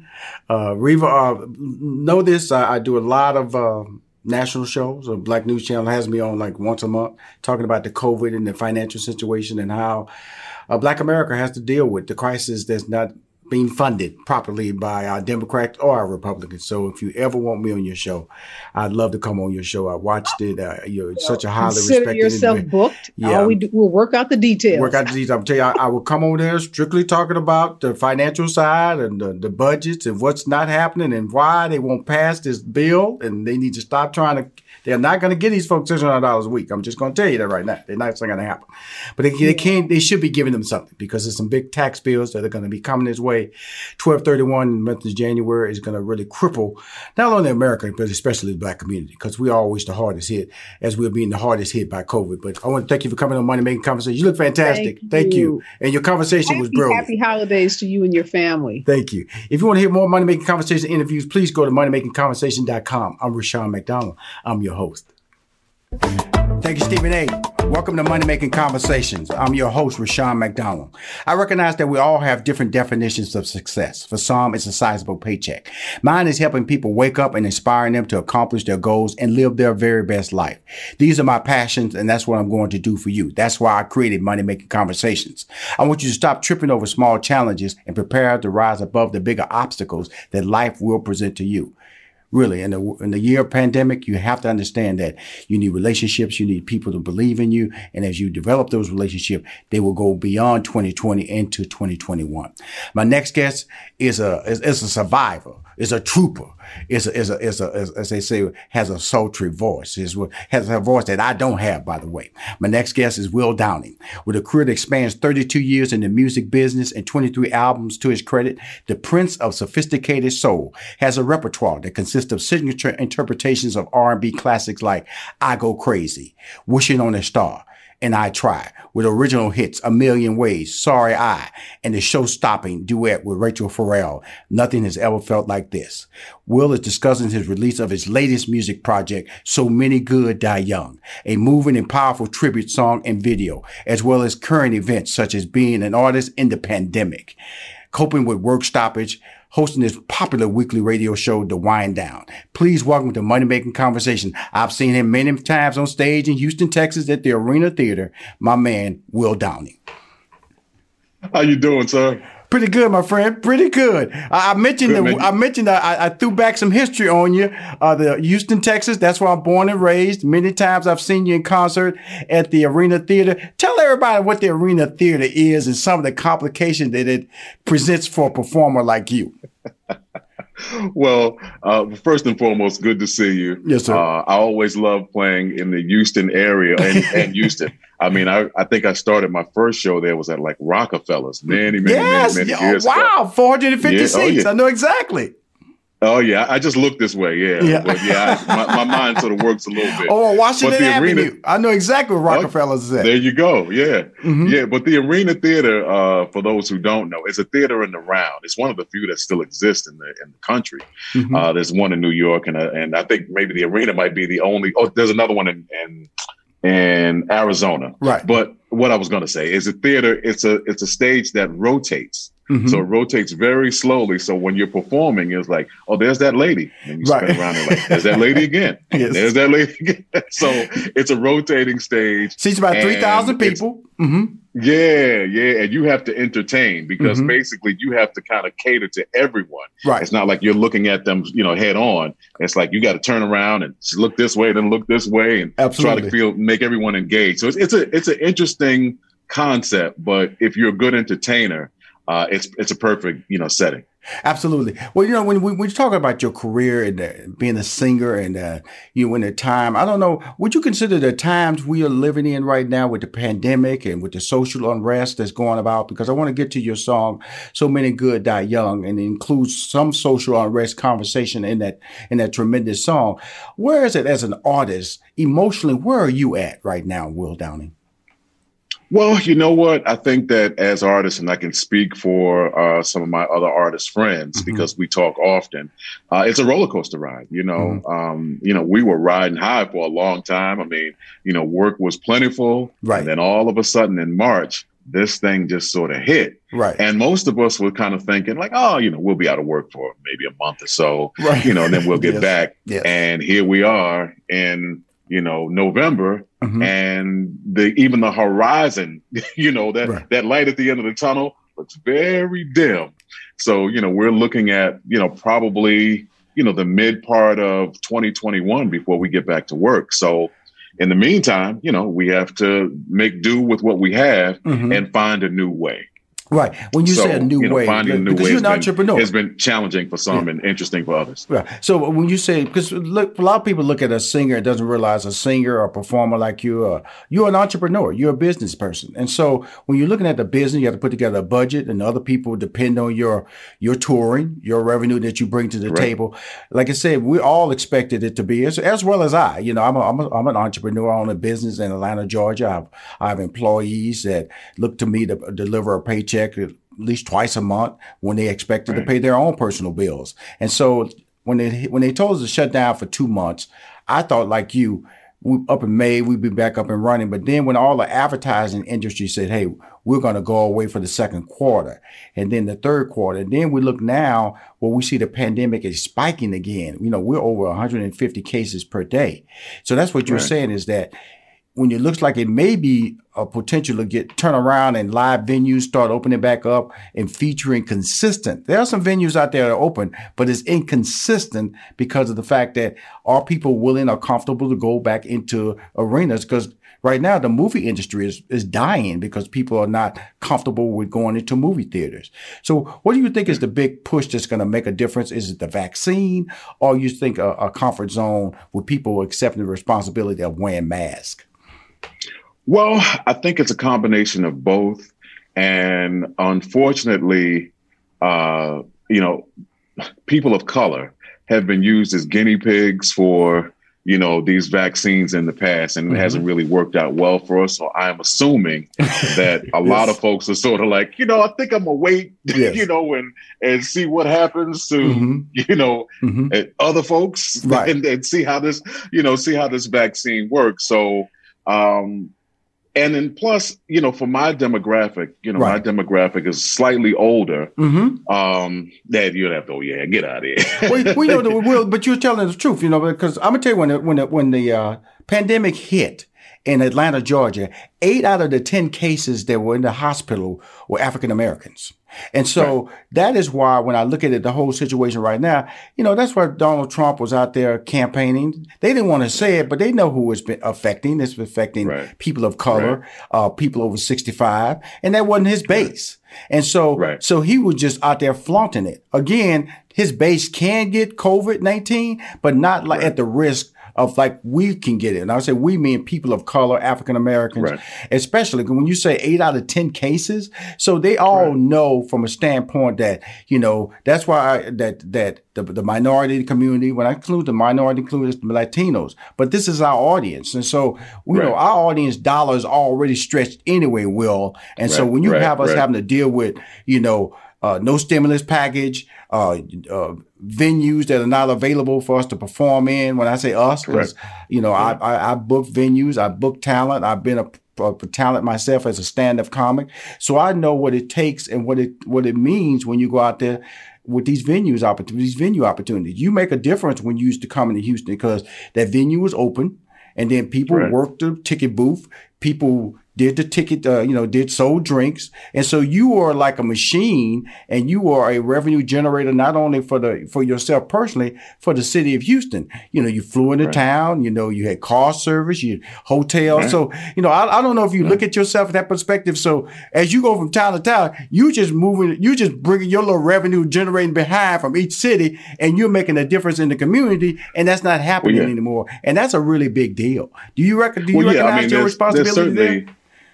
Yeah, there's certainly a domino theory that, that you're speaking of, as you said, I have 8 employees that 8 folks that travel with me. So 8 band members who rely on me, in some cases, not exclusively to feed their family, because musicians kind of jump from, artist to artist, and they make it work in their calendar somehow so that no one gets screwed, So if I'm performing, more than likely there's someone that they're working with is not hitting at the same time or around the same weekend, so we can get the same folks. So needless to say, 8 or 9 people I employ. And they, when this thing hit, they were looking at me like, hey, you want to take this chance? And as you just said, this disproportionately hits our community. And as I was saying earlier, the age demo for us, even if they did open up the venues now, right? If a lot of the people that come to my concerts check off all those boxes, high blood pressure, of a certain age, had pre-existing conditions. Mm-hmm. So if someone were to come into the Arena Theater to come see me, and if someone sneezed, people would be running up them aisles to get the freak out of here. Unfortunately, yes. And not to mention the potential lawsuits. And Will, you might be running off the stage. I might be running off the stage. I say, good evening, ladies and gentlemen. Sneeze. Good night. So, I mean, it's just a risk that right now I don't think that's a smart thing to do. I think everyone just has to be patient. You know what I mean? I know we've been patient for some time. Right. And yes, we are. Looks like we are going into some form of a second lockdown. Right. But even with that, I mean, you're nothing without your health. Absolutely. So, health comes first. You gotta be patient. Just, take your time with it. You're listening to Money Making Conversations with Rushion McDonald. We'll be right back. Cars today are like a computer on wheels, but you can't fix any of these new features yourself. So when something breaks, it could cost you a fortune. And now is not the time for expensive repairs. That's why you need CarShield. CarShield has affordable protection plans that can save you thousands for a covered repair, including computers, GPS, electronics, and more. CarShield understands payment flexibility is a must. Plans are customizable and as low as $99 a month. No long-term contracts or commitment. Plus, you get to pick your favorite mechanic or dealership to do the work, and CarShield takes care of the rest. They also offer complimentary 24/7 roadside assistance and a rental car while yours is being fixed. CarShield is America's #1 auto protection company. For as low as $99 a month, you can protect yourself from surprises and save thousands. Call 1-800-CAR-6000 and mention code MONEY, M-O-N-E-Y, or visit carshield.com and use code MONEY, M-O-N-E-Y, to save 10%. That's carshield.com, code MONEY. A deductible may apply. Welcome back to Money Making Conversations. I'm your host, Rushion McDonald. Well, I want to shift gears and go to this new inspirational single, So Many Good Die Young. I think that we were really, really stunned by the death of Kobe and his daughter, Gigi. Earlier this year. I think the world was stunned, from I have a daughter, so I was affected emotionally because I know how much my daughter means to me, and he died with his daughter, and she was kind of like his female version of him. She. Adoption of teens from foster care is a topic not enough people know about, and we're here to change that. I'm April Dinwiddie, host of the new podcast, Navigating Adoption, presented by Adopt US Kids. Each episode brings you compelling real-life adoption stories told by the families that live them with commentary from experts. Visit adoptuskids.org/podcast or subscribe to Navigating Adoption, presented by Adopt US Kids. Brought to you by the U.S. Department of Health and Human Services Administration for Children and Families and the Ad Council. What grows in the forest? Trees? Sure. Know what else grows in the forest? Our imagination, our sense of wonder, and our family bonds grow too. Because when we disconnect from this and connect with this, we reconnect with each other. The forest is closer than you think. Find a forest near you and start exploring at discovertheforest.org. Brought to you by the United States Forest Service and the Ad Council. If I could be you. And you could be me for just 1 hour. If you could find a way to get inside each other's mind. Walk a mile in my shoes. Walk a mile in my shoes. Walk a mile in my shoes. We've all felt left out. And for some, that feeling lasts more than a moment. We can change that. Learn how at belongingbeginswithus.org. Brought to you by the Ad Council. Walk a mile in my shoes.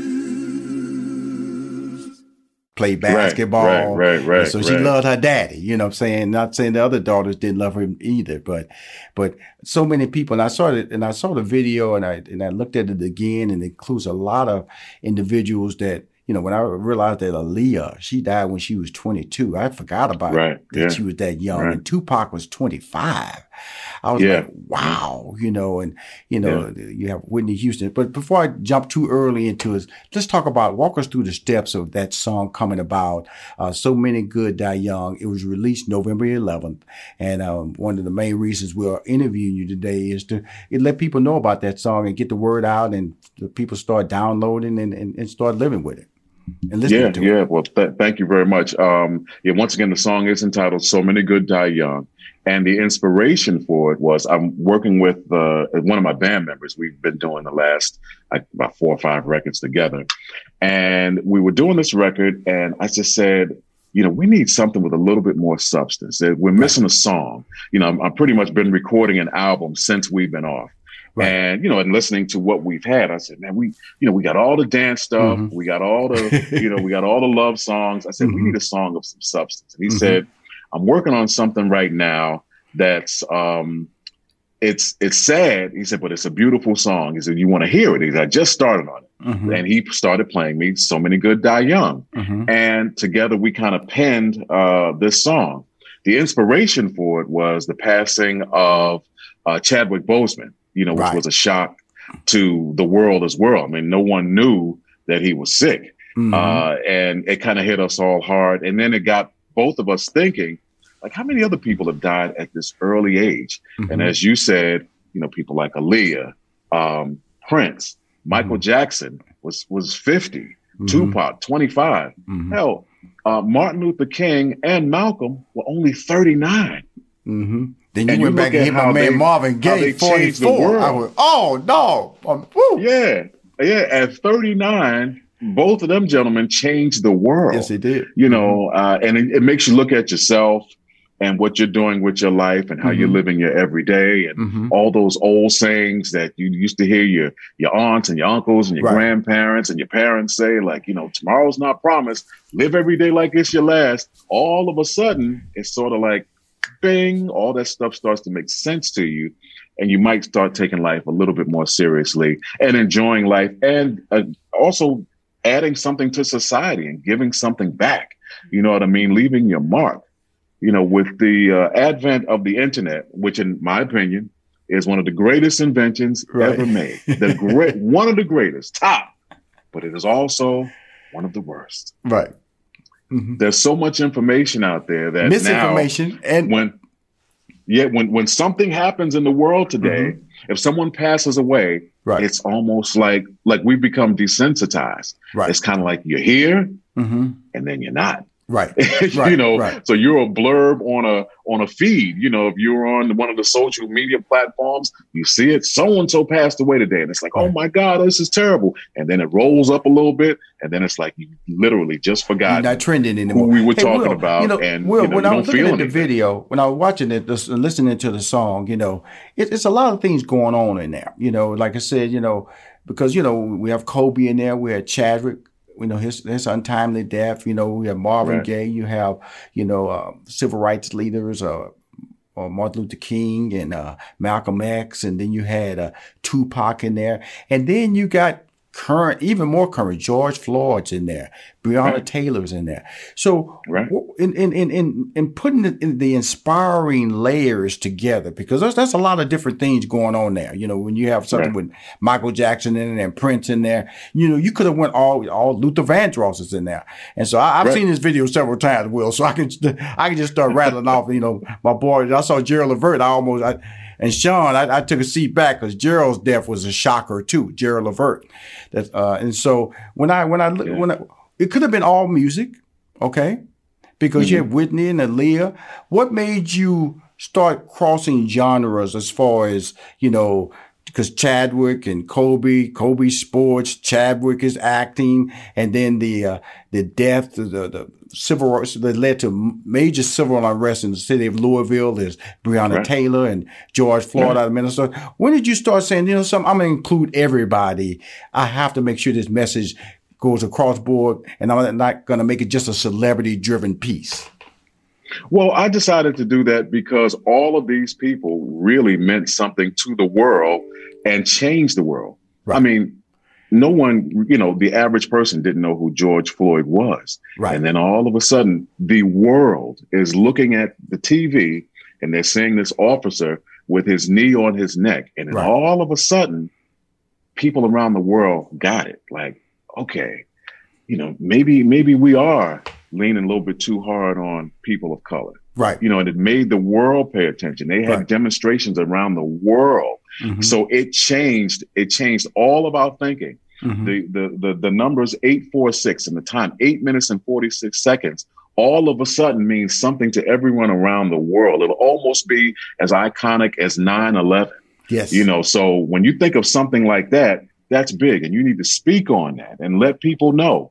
And, you know, and it's funny in the video, and it's not funny, but in the video, I put the officer, you know, I put his picture in the video, and some people commented, say, hey, why'd you put his face in it? It's like, I never want you to forget how this young man passed away. It was not of natural causes. Right. You know, I always want you to, as young folks say, stay woke. I want you to stay awake, stay woke. You know, keep your eyes open. This man took this young man's life at this early age. Right. But in a warped sort of a way, he's become a martyr. Right. You know, because now people are awake. Every time they see that, they'll kind of like, you know, maybe they'll treat people that don't look like them a little differently, you know, and they'll wake up and kind of like, maybe I should give this person an opportunity. Maybe I shouldn't be so nasty. Maybe I shouldn't, you know what I mean? Let's treat each other a little bit more fairly. So, you know, that's why I left that in there. So everyone that's on that video has changed the world. Yes. In some sort of a way. Right. From a musical standpoint, from an acting standpoint, I think Kobe from a parenting standpoint as well as a sports figure, you know, Hall of Fame career that he had with the LA Lakers. But like I said, you know, that's why I was really, you know, Notorious B.I.G. in it. You really got a lot of people in this video, and it really it took me down memory lane. And also, like, you know, when you go from Luther, you go to Tupac, you go to Notorious B.I.G. And then when you look at some of them, it's tragic because, you know, Tupac was killed, you know, by drive-by situation. Same thing with Notorious B.I.G. So a lot of these individuals were victimized, and Marvin Gaye was killed by his brother. So a lot of the individuals were victimized by circumstances that they didn't even see coming or didn't even have control of. It wasn't natural causes. You know, we know Aaliyah was through a plane crash, and so they didn't get a chance to live their lives to the fullest because they all died young, and that's the name of the song. So many good die young. That right now you can see it on YouTube. It was released November 11th. I'm gonna put it in my newsletter this week. I go out to 90,000 subscribers. If you don't mind, I'd like, you know, put a few more views on it from the money making conversation side. Hold on. Amen. From your lips to God's ears. I mean, the another interesting thing about the song, and I'm not going to take up too much of your time. Oh no! But first of all, Will, you know, you family here, money making conversation. It's about family, because I want to talk more about your greatest accomplishments, and because you know the thing about it, and you creating relationships, and you know the value of relationships. And I created this platform because of the fact that I wanted individuals to come on here, talk about their music, but also talk about their careers, to talk about their brands, because you are iconic in this industry. When I say iconic, there's longevity tied to your success. You know what I'm saying? Thank you. I appreciate that. I would just let you know, people always say, you know, everybody wants to be a singer. It's hard, man, to come into a city and convince somebody to take food off their table and go buy a ticket to come see you. That's a gift.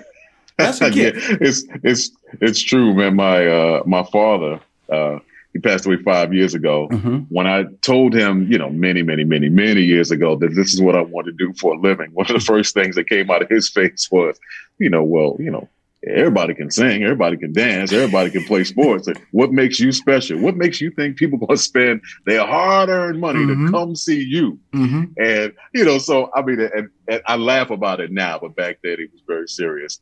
And I remember as I was coming up, I started out in the clubs.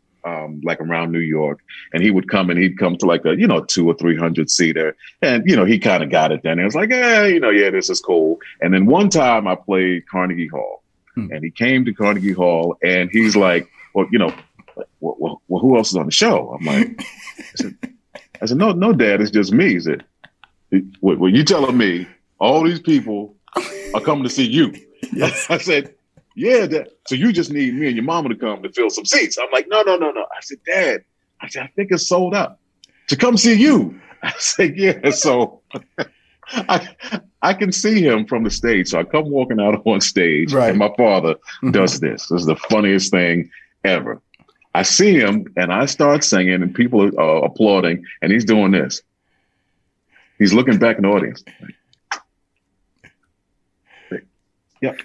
Like, y'all paid your money to see him? So I'm like, Dad, I'm gonna kill you. But it was the moment that he kind of got it. Like people, and I can relate to that. Started spending their money and people were singing along. And he's like, oh, okay, well, yeah, I guess, I guess you are kind of doing it. Said, absolutely. Yeah, because my father was the same way. You know? My father was the same way because I did stand-up comedy. So he didn't even remotely understand how that was going to be a possible success turn for me. And it wasn't, and I bought a club in Houston, Texas in 1992. And so he came in and he looked around. He said, "This you?" And he walked into the room. We see about 350 people. It was sold out. People was a line outside the door where people couldn't get in to see me.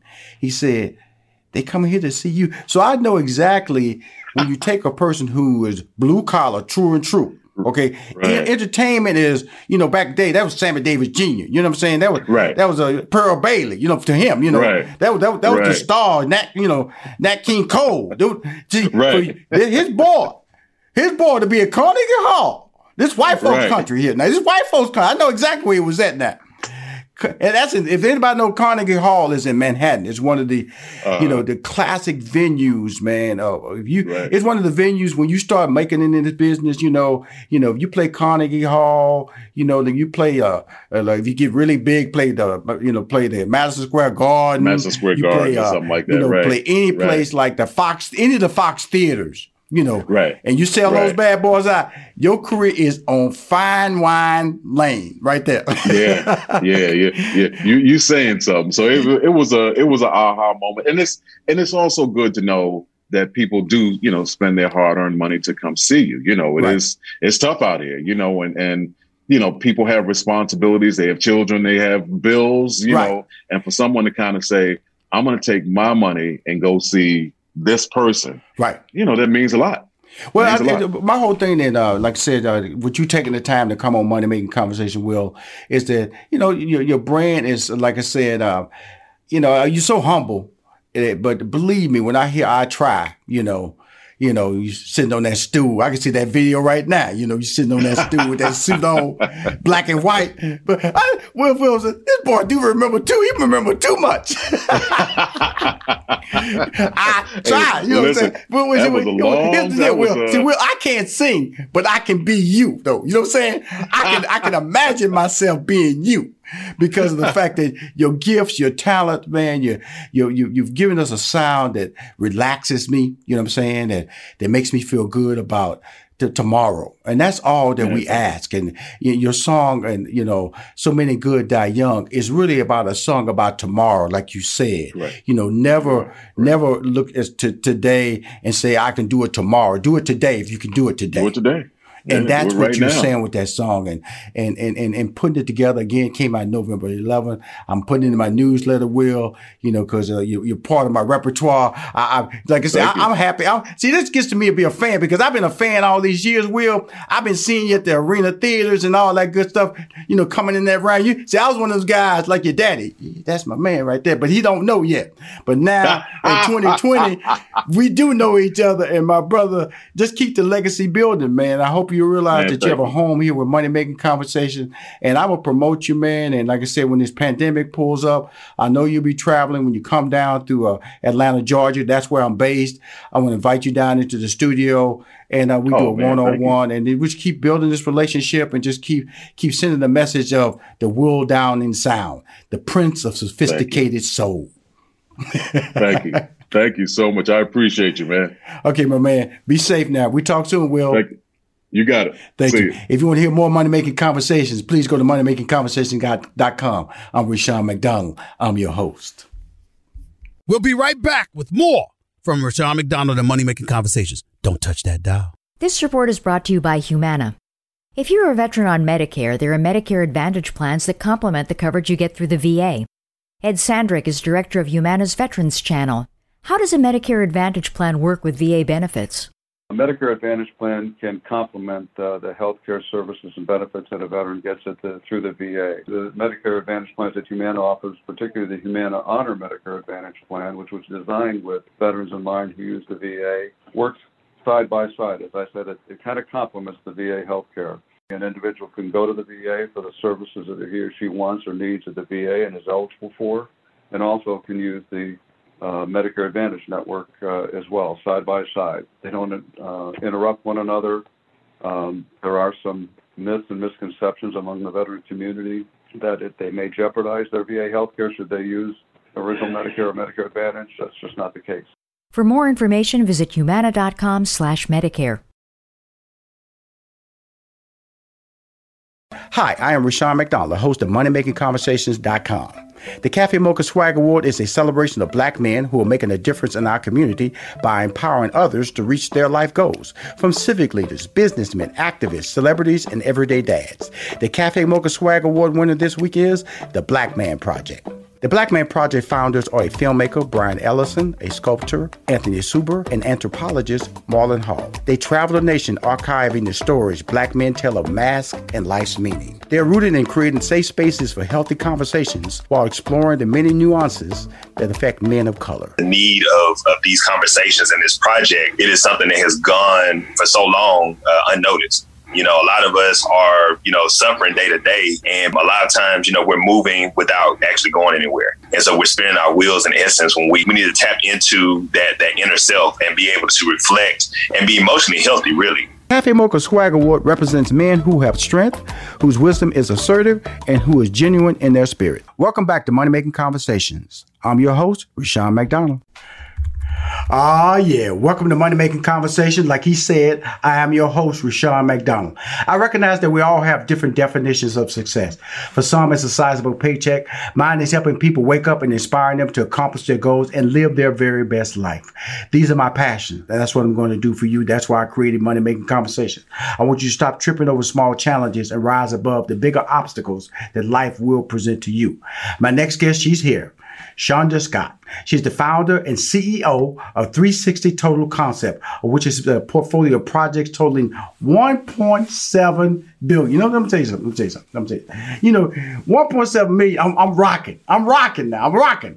When you get to the billion now, my degree is in mathematics. I start losing count. So I'm excited to talk about how she can remain so calm. And in her bio, she can put $1.7 billion, which has included giants such as BET, Uber, Comcast, Kaiser Permanente, major transit agencies, and several international airports.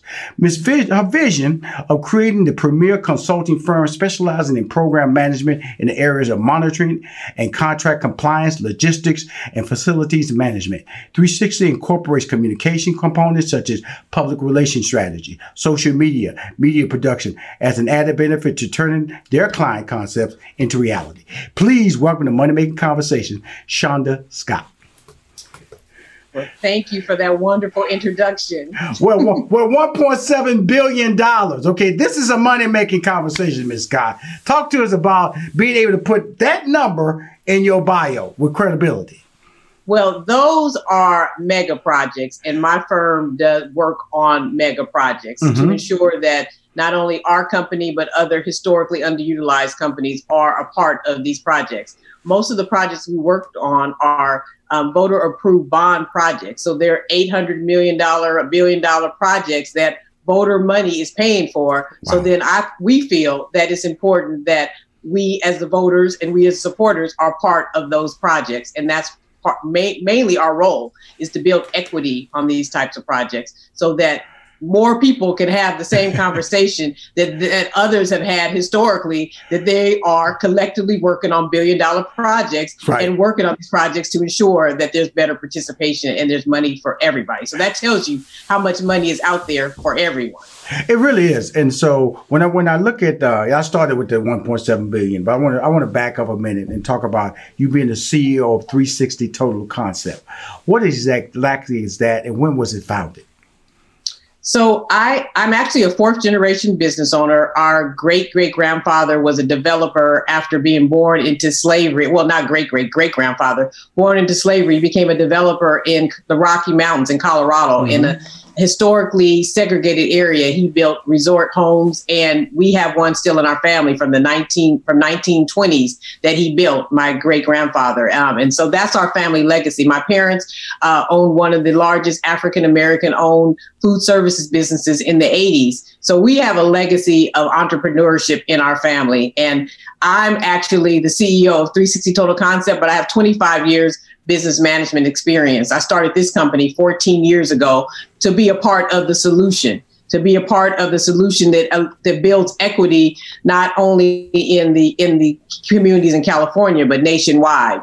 So the CEO work that I do is part of running my company, but we have multi-mega projects that we also work on and help our clients meet their project needs. Okay, I'm talking in infrastructure and in capital programs and all that. So a lot of the buildings and rail projects that are in this country, our team have worked on. Well, it's really important that we slow this down and break it down because, 14 years and you seem to be ahead of the curve, especially when you see now that diversity is such a big demand now. And so, your brand is already established, your resume, your bio, experience. How has 2020 been for your brand?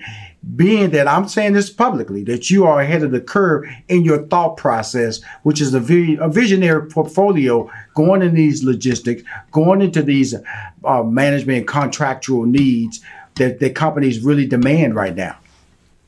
So that's interesting that you said that about being ahead of the curve. I see it as being blessed and having a level of discernment in areas that you don't even know how you're going to use it. So this time last year, my company, I implemented a work from home remote pilot that we tested out during the holidays, because most of our companies that we partner with and work with around the holidays, it's a little slower in their businesses. Mm-hmm. They'll take holidays, but we're still doing project work. So I thought it would be a good time for my firm to test out this pilot. It's something I wanted to do, but I didn't necessarily feel comfortable because, at that time working remote, how do you make sure that everybody's being productive? Are we going to still be productive?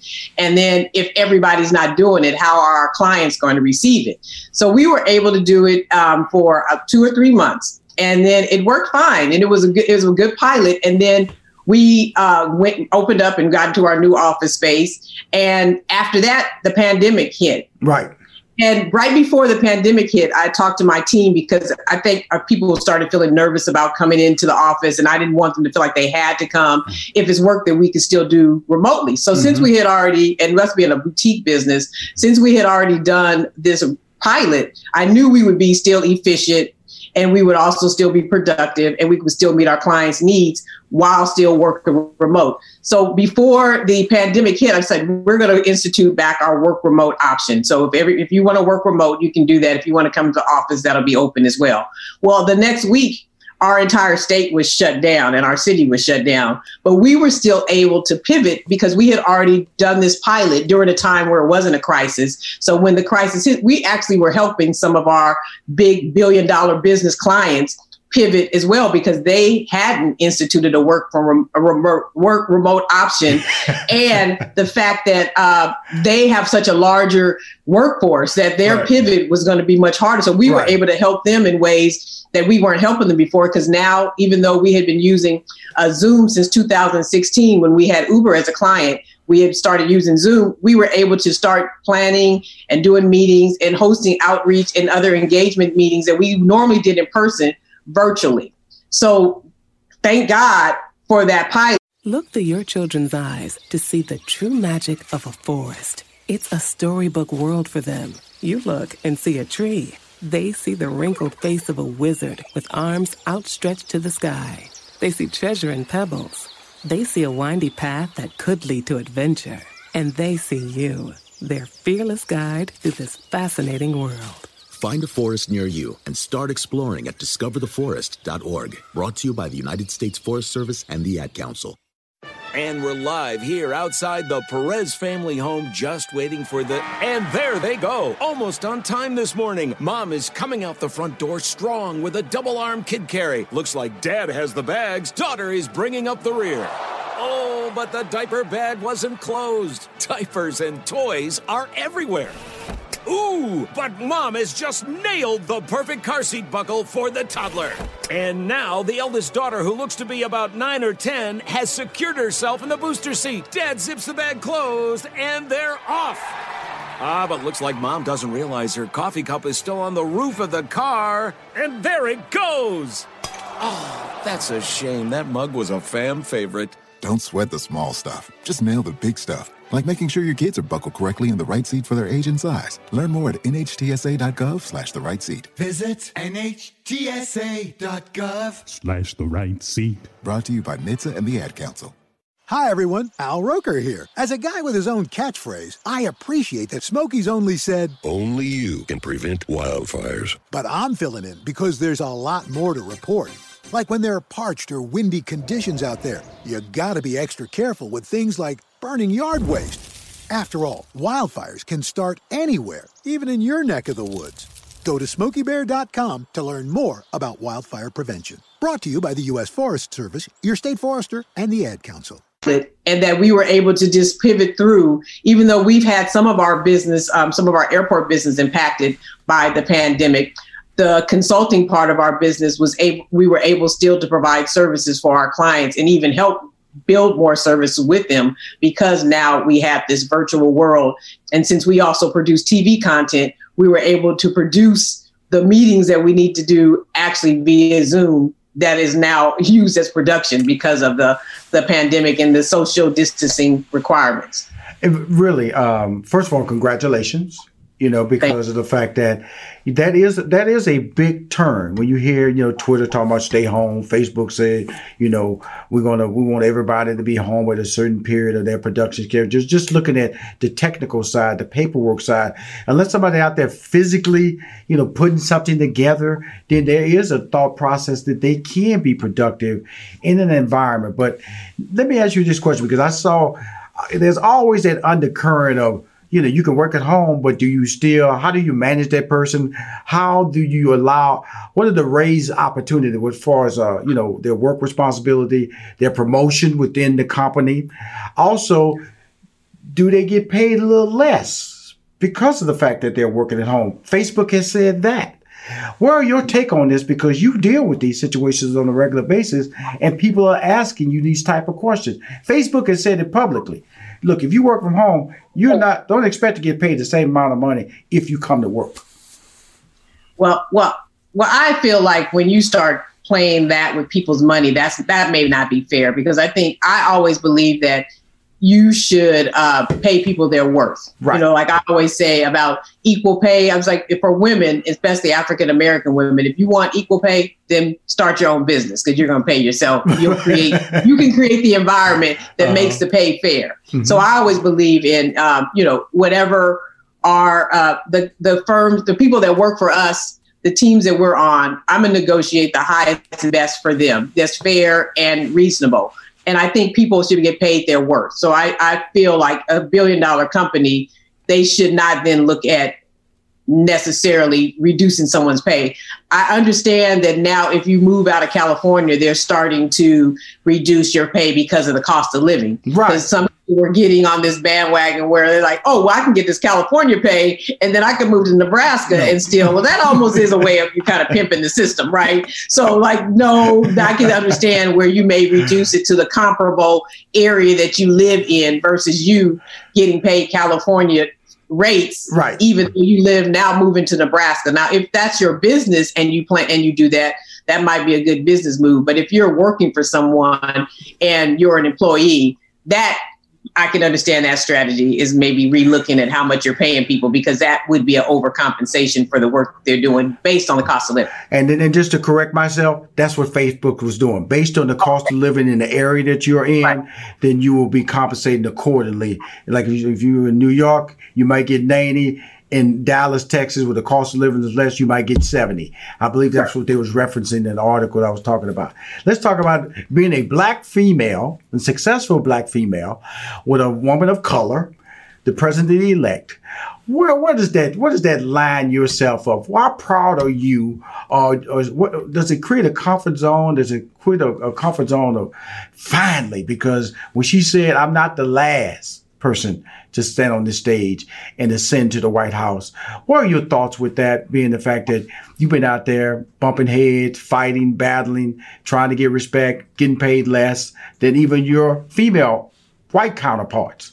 Where are you at with there, Miss Scott? I think it was so amazing to see all the pictures of the young girls that were looking and what that will do to their trajectory and how their confidence and how that feels, like how important it is to really see people who look like you in these roles. I mean, I feel like I've seen my mentors who look like me. I worked for an African-American owned consulting firm, years ago. So, and my parents had businesses, and a lot of my mentors look like me. They're African-American women. So, to see a woman of color in the highest position and these young people see that, I think that's the part that fills my heart, because I feel like everything that we're doing now is for the next generation. We're planting seeds for trees to grow, for them to sit under, so things that we're experiencing now is that already happened. Like what we're experiencing now was work done in the past. Right. So the work we're doing now is for the future generations. So what makes me feel good about all the blessings in this moment is that this is planting seeds for our next generation. And that's our responsibility, because I always tell my colleagues, if the younger generation aren't succeeding, that's our fault. Right. We are their mentors. We are leaving seeds for their legacy to build on. So I just get excited to see all the little pictures of the little girls with the puff balls looking at the moment when, the election was done. I think that's all such a beautiful moment for those generations. And I want to see how they'll turn out and what life will look like when that's them, 30, 40, 50 years from now. I'm going to just tell you about myself, Ms. Scott. When I look at you talk about generations and parents who are entrepreneurs and have owning property, and, I'm just born in the hood. I can remember when I was a kid, we went to a Waterman farm when I was a kid, and, outhouse. I don't even remember if it even exists.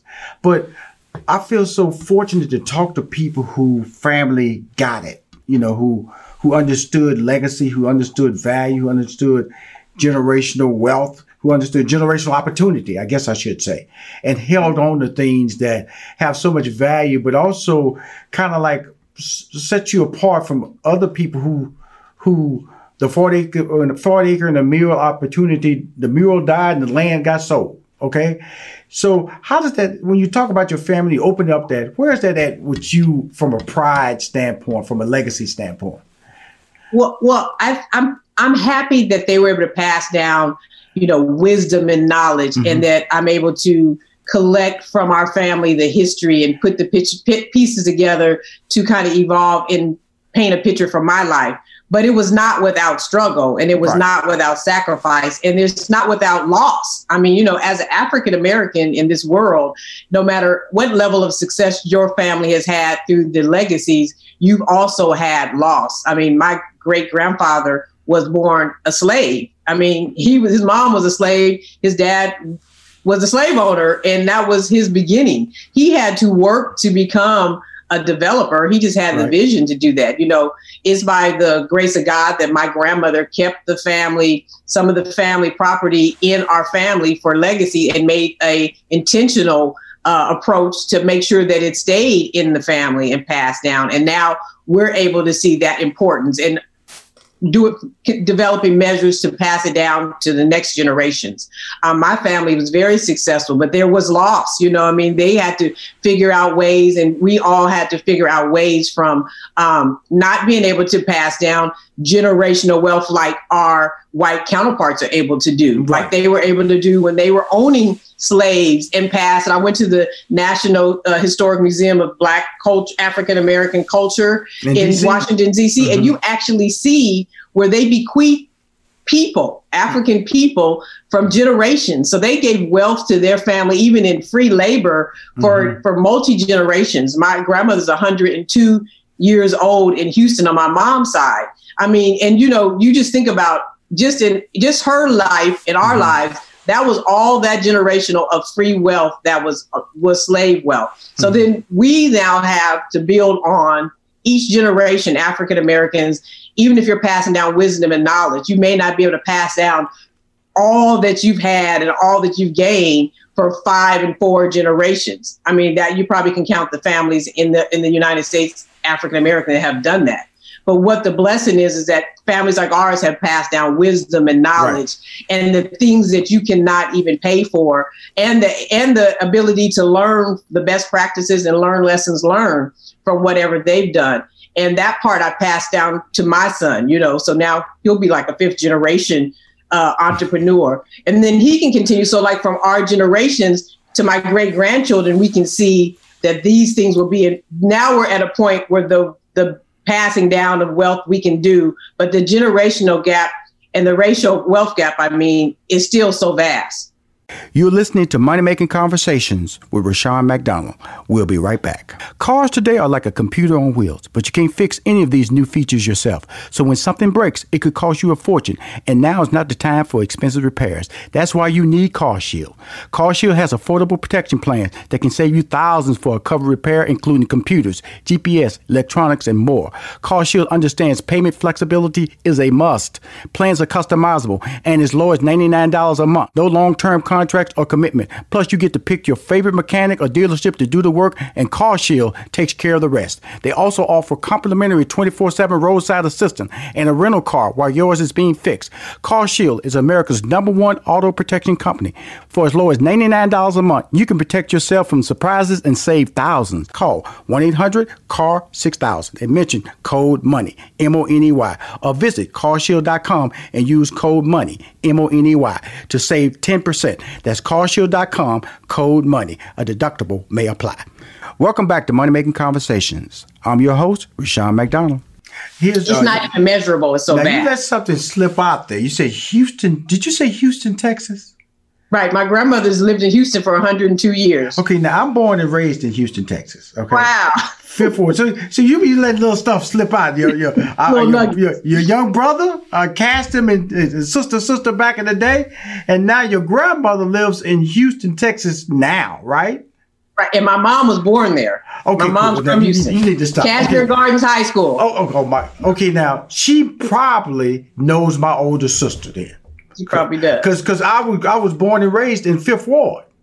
Oh wow! Which my is grandmother lives on Sunnyside. Okay, wow, right, all that area. And so we moved into to the northeast side of Houston. So I wouldn't be surprised if we have connected along the way, because Cashmere is where she went to school. She graduated from Cashmere. Oh yeah, she probably does. It's a powerful connection, Cashmere Garden alumni. Oh, absolutely. So with that being said, she should be slipping out this just to be dropping it. Let's talk about this. You co-host your brother. He's an actor and sibling. What sibling rivalry? Talk about that podcast and why are you suddenly getting in front of the mic? And you've been so productive, so successful behind the mic. What I know your brother, that's how he's made his dollars. You made your dollars, silent, quiet, you're articulate, you're beautiful. Why now? Why now, Miss Scott? Well, I had a show for 14 years. It's our 14th year now, called Spotlight with Shonda. And it was how I celebrated success that came out of Oakland, California, and all the legacy and the rich history and the positive stories in front of the camera. But you're right. I like being producer and behind the scenes. I like coming up with the vision and the creativity. But the What Sibling Rivalry moved me because so many people wanted us to start sharing our story about our family, our legacy. My brother and I have, projects that are loosely based on our family and the different stories in our family. So the podcast just became like the right moment and the right time to start sharing our just position between me being a girl and him being a boy and us being siblings, but us being close. And the closeness of our family is what people wanted to hear about and how it evolved, because we always talk about when we were growing up, they called my mom Claire because they talked about our family was like the Huxtables. Like we were the place where everybody would come and hang out. And my mom was like Claire. She had the Claire attitude. She was professional. She was fly and she didn't play. And so, and my dad was, comedy, fun and professional, but just really a card. Right. So we are now sharing the values of our family values and how we were brought up and the importance of that now. But then we also talk about the what sibling rivalry is. Like sometimes we don't agree and we have different opinions and we share that too. And we're also been able to have, a celebrity siblings come on the show to talk about their upbringing and how they became successful and how those same family values were instilled in them. So it's just fun. And it's fun, funny, and informative is what sibling rivalry. Well, the thing about it is so many ways. That's why I admire talking to you, because you are ahead of the curve in a lot of ways with people, and you've been able to manipulate it to a business model. Everything tends to go back to you from an entrepreneurial standpoint. You look at the model and you say, how can I use this to market and brand and build on my brand or my messaging? And so what is the messaging you're trying to tell us about, your company, 360 Total Concept? So, like I said, founded the company based on being a part of the solution. Right. So many times you hear about the racial disparity, gap. You hear about how we are struggling as a community. You hear about how we're left out and not have a seat at the table. And I'm always saying, well, let's build our own table and invite people to have a seat with us. So the Buy company is about bringing opportunity to others in a major way. Like I said, these major bond programs and these infrastructure projects are billion-dollar projects that we have the opportunity to be at the table and participate in the construction area, in the consulting area, in so many areas on these projects. And there's such a vast disparity between how we're underutilized that my company is like the bridge that help businesses that are historically underutilized actually be able to be a part of these projects and build equity and build capacity so that their firm can be bigger and better and do the same thing for other firms. That's what we really are about. We're about equity and being that bridge of opportunity. Here's the interesting thing about it, and I'm going to just read right here. You're creating a premier consulting firm specializing in program management in the area of monitoring and contract compliance, which is really, really, really, that's really, let's put it, when I look at job opportunities, you don't just see a black person think about that as an option. Monitoring, contract compliance, logistics, and facilities management. Every one of those things I just said screams white. Screams white opportunities. White people got it on lockdown. How did you, in your mindset, see an opportunity, and how did you get the door cracked open and stay in the door once it closed behind you? So my opportunity came, like I said, from African American. You didn't deny what I just said, though. You're absolutely telling the truth, right? What you mean, the perception that it is a white? Well, because and that's why I'm not upset about how white men network, because it becomes your network. Like the people you know, the people you trust. If you need to call someone, who you're going to call?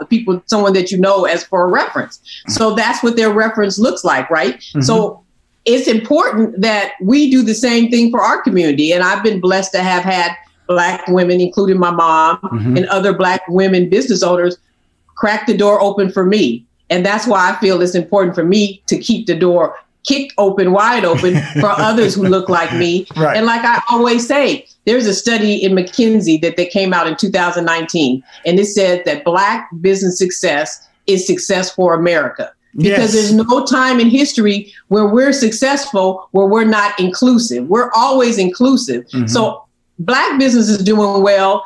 Everybody's doing well. So it's important to us to make sure that Black businesses are doing well so that America does well. So that's where the passion for my company and the passion for the work we do comes from. And it's important that just as people who look like me open doors for me, that I do the same thing. And that's what my family had my brother and I raised on, that concept.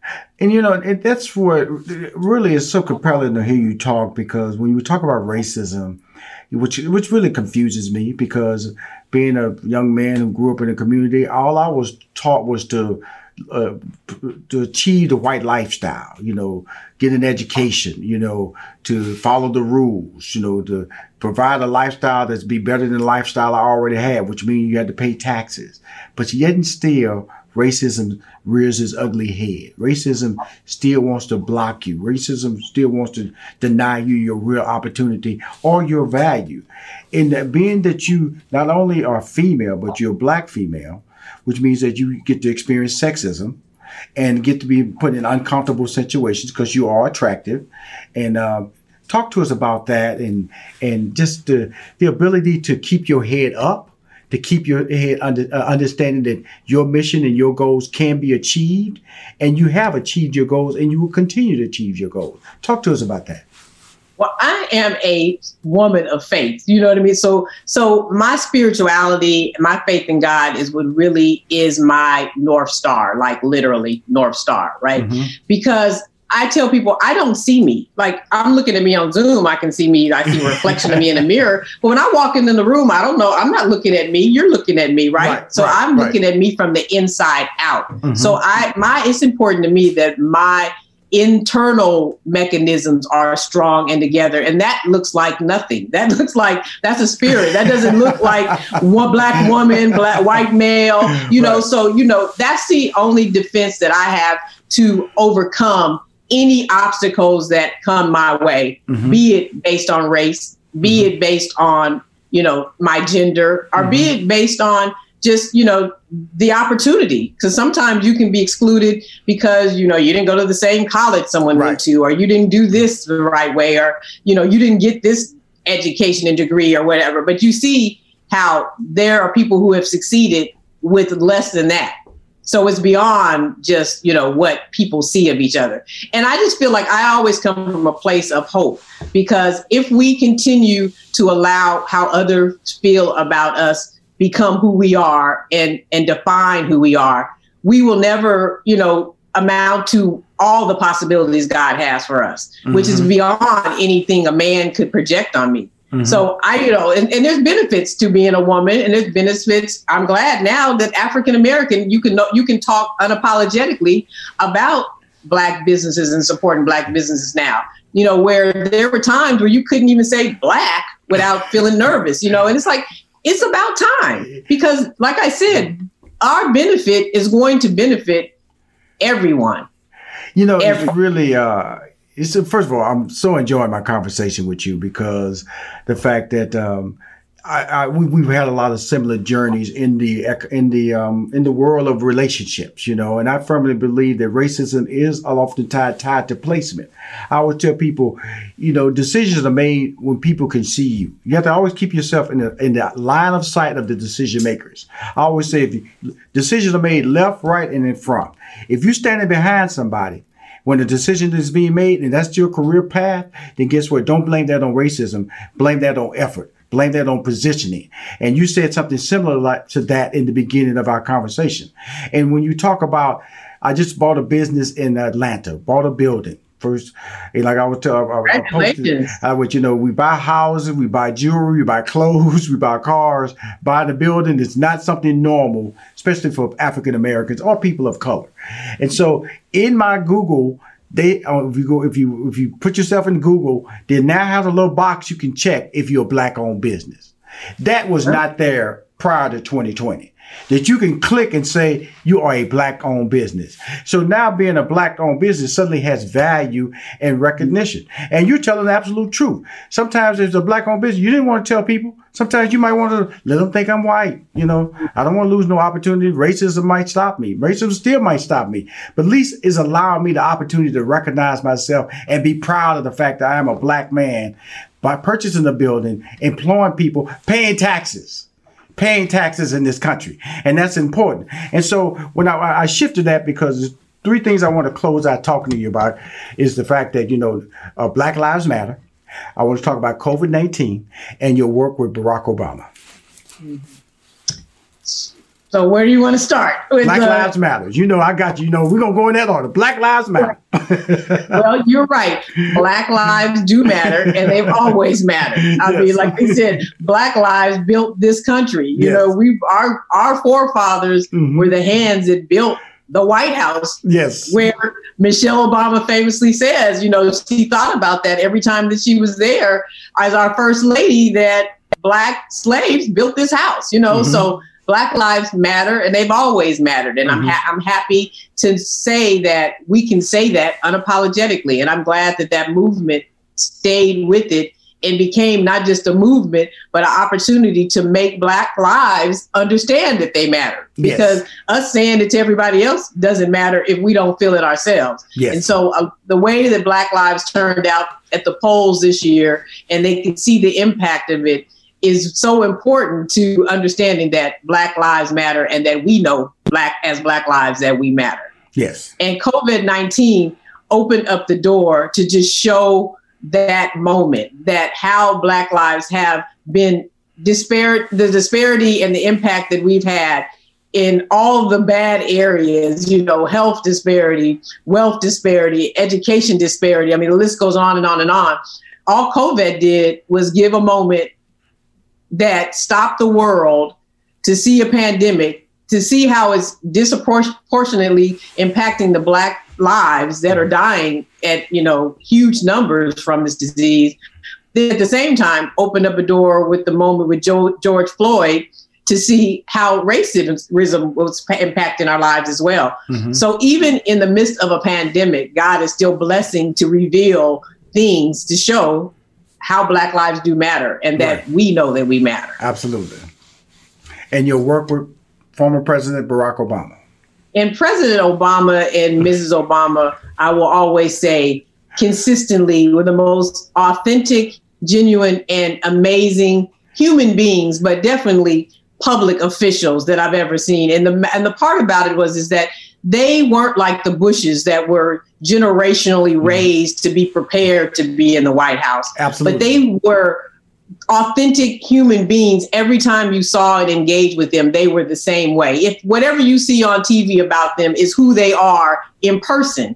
And that says a lot about a person. I mean, it made me even double check me as a person to make sure that I'm always operating at my highest level, that if I'm always in an opportunity to use a platform to help others, that I'm doing the same thing, just in the way that they elevated us as a people, as a nation, as an entity, in the way they took on the roles and the sacrifice they made for us, and they served for 8 years in the White House. I mean, there is no other moment in life that you could ever feel that much pride and respect, the way they opened it up for the world to see how we can operate at our best. And we know it, but to know how they then reflected that in the roles that they were in, because they could have come in any way. They were president. They could have been, you see how you can act anyway. You got the power and the control. You do whatever you want, right? They use that for the good and the betterment of all human beings, and they continue to do that. So just amazing to have seen in this lifetime that happen. Is just a blessing for all of us. To see in our lifetime, which we thought, I know for a fact, I'd share this story, which I remember I got an opportunity. Steve Harvey and I was in the L.A. Reid penthouse, and they were doing a fundraiser for President Barack Obama. I remember Jay-Z was there, Beyonce was there, and everything. And Steve asked me, he said, what do you think? I said, he'll never win. Not with a name like Barack Obama. Because I didn't feel this country with its race-baited personality, which we've seen so much done during the run of Donald Trump. I'm going to call him Donald Trump. Because what he's done as a president has been a disgrace for our country, for me to... And I told my friend Stephen A. Smith, I said, man, look, I said, he got to lose. I can't get out of I can't go down the street wondering if somebody can just drive by me and feel they have a right to be able to abuse me because he's now the president. Because he's given the right to say that I have no value. Just because it's not about a job. And sometimes when you make money, you have to make sacrifices. You know, I'm willing to pay taxes if it's going to enable a person who has less opportunity than me to live a better lifestyle. Because we see what's happening now. You know, they're playing lives with these no stimulus packages. Nobody has time to talk about it. They should get $200 a month, $200 a week, or they should get $600 a week, or they should get $300 a week. When people are able to say that and dismiss you like that, Ms. Scott, that lets you know that this country has a long path of racism, of discrimination that is beyond just being people of color, but just people in general. And it's becoming a caste system. And to see you and as profound, as articulate, as wonderful. Believe me, I'm a fan of yours. This is the first time we've officially spoken. I hope you stay in my life on my platform, Money Making Conversations, in 2021 and the years beyond, because you have a lot to say and you articulate it very well. And I want to appreciate you being the CEO and founder of 360 Total Concept, coming on Money Making Conversations. Well, I just thank you for this platform, because historically we have been afraid to talk about money as an African-American community. Mm-hmm. So you have this platform to tell and share, people to share the importance of money making, and it's okay. And that we need to make money to help our community. So yes. Don't be afraid of it. Okay. And just share all the success that people have had. I appreciate you for using your platform in this way. Especially, it's all it's going to do is bless our community. Okay, cool. I want to appreciate you. Thank you for coming on Money Making Conversations. Thank you. Thank you. Cool. If you want to hear more Money Making Conversation interviews, please go to moneymakingconversation.com. I'm Rushion McDonald. I am your host. In this season of giving, Kohl's has gifts for all your loved ones. For those who like to keep it cozy, find fleeces, sweaters, loungewear, blankets, and throws. Or support minority-owned or founded brands by giving gifts from Human Nation and Shea Moisture. And in the spirit of giving, Kohl's Cares is donating $8 million to local nonprofits nationwide. Give with all your heart this season with great gifts from Kohl's or Kohls.com. Still living in 2021 and manually taking notes? There is a better way. Start the new year with Otter.ai. Automatically get meeting notes. Otter.ai works for virtual meetings like Zoom, Microsoft Teams, and Google Meet. Sign up on the web for free or download in the app stores. Otter.ai. That's OTTER.ai. Sticky notes, email alerts, a string around your finger. They're just not big enough. So here's a big reminder from the California Lottery. Tomorrow's Mega Millions jackpot is over $300 million. Whew. Play now. Please play responsibly. Must be 18 years or older to purchase player prime.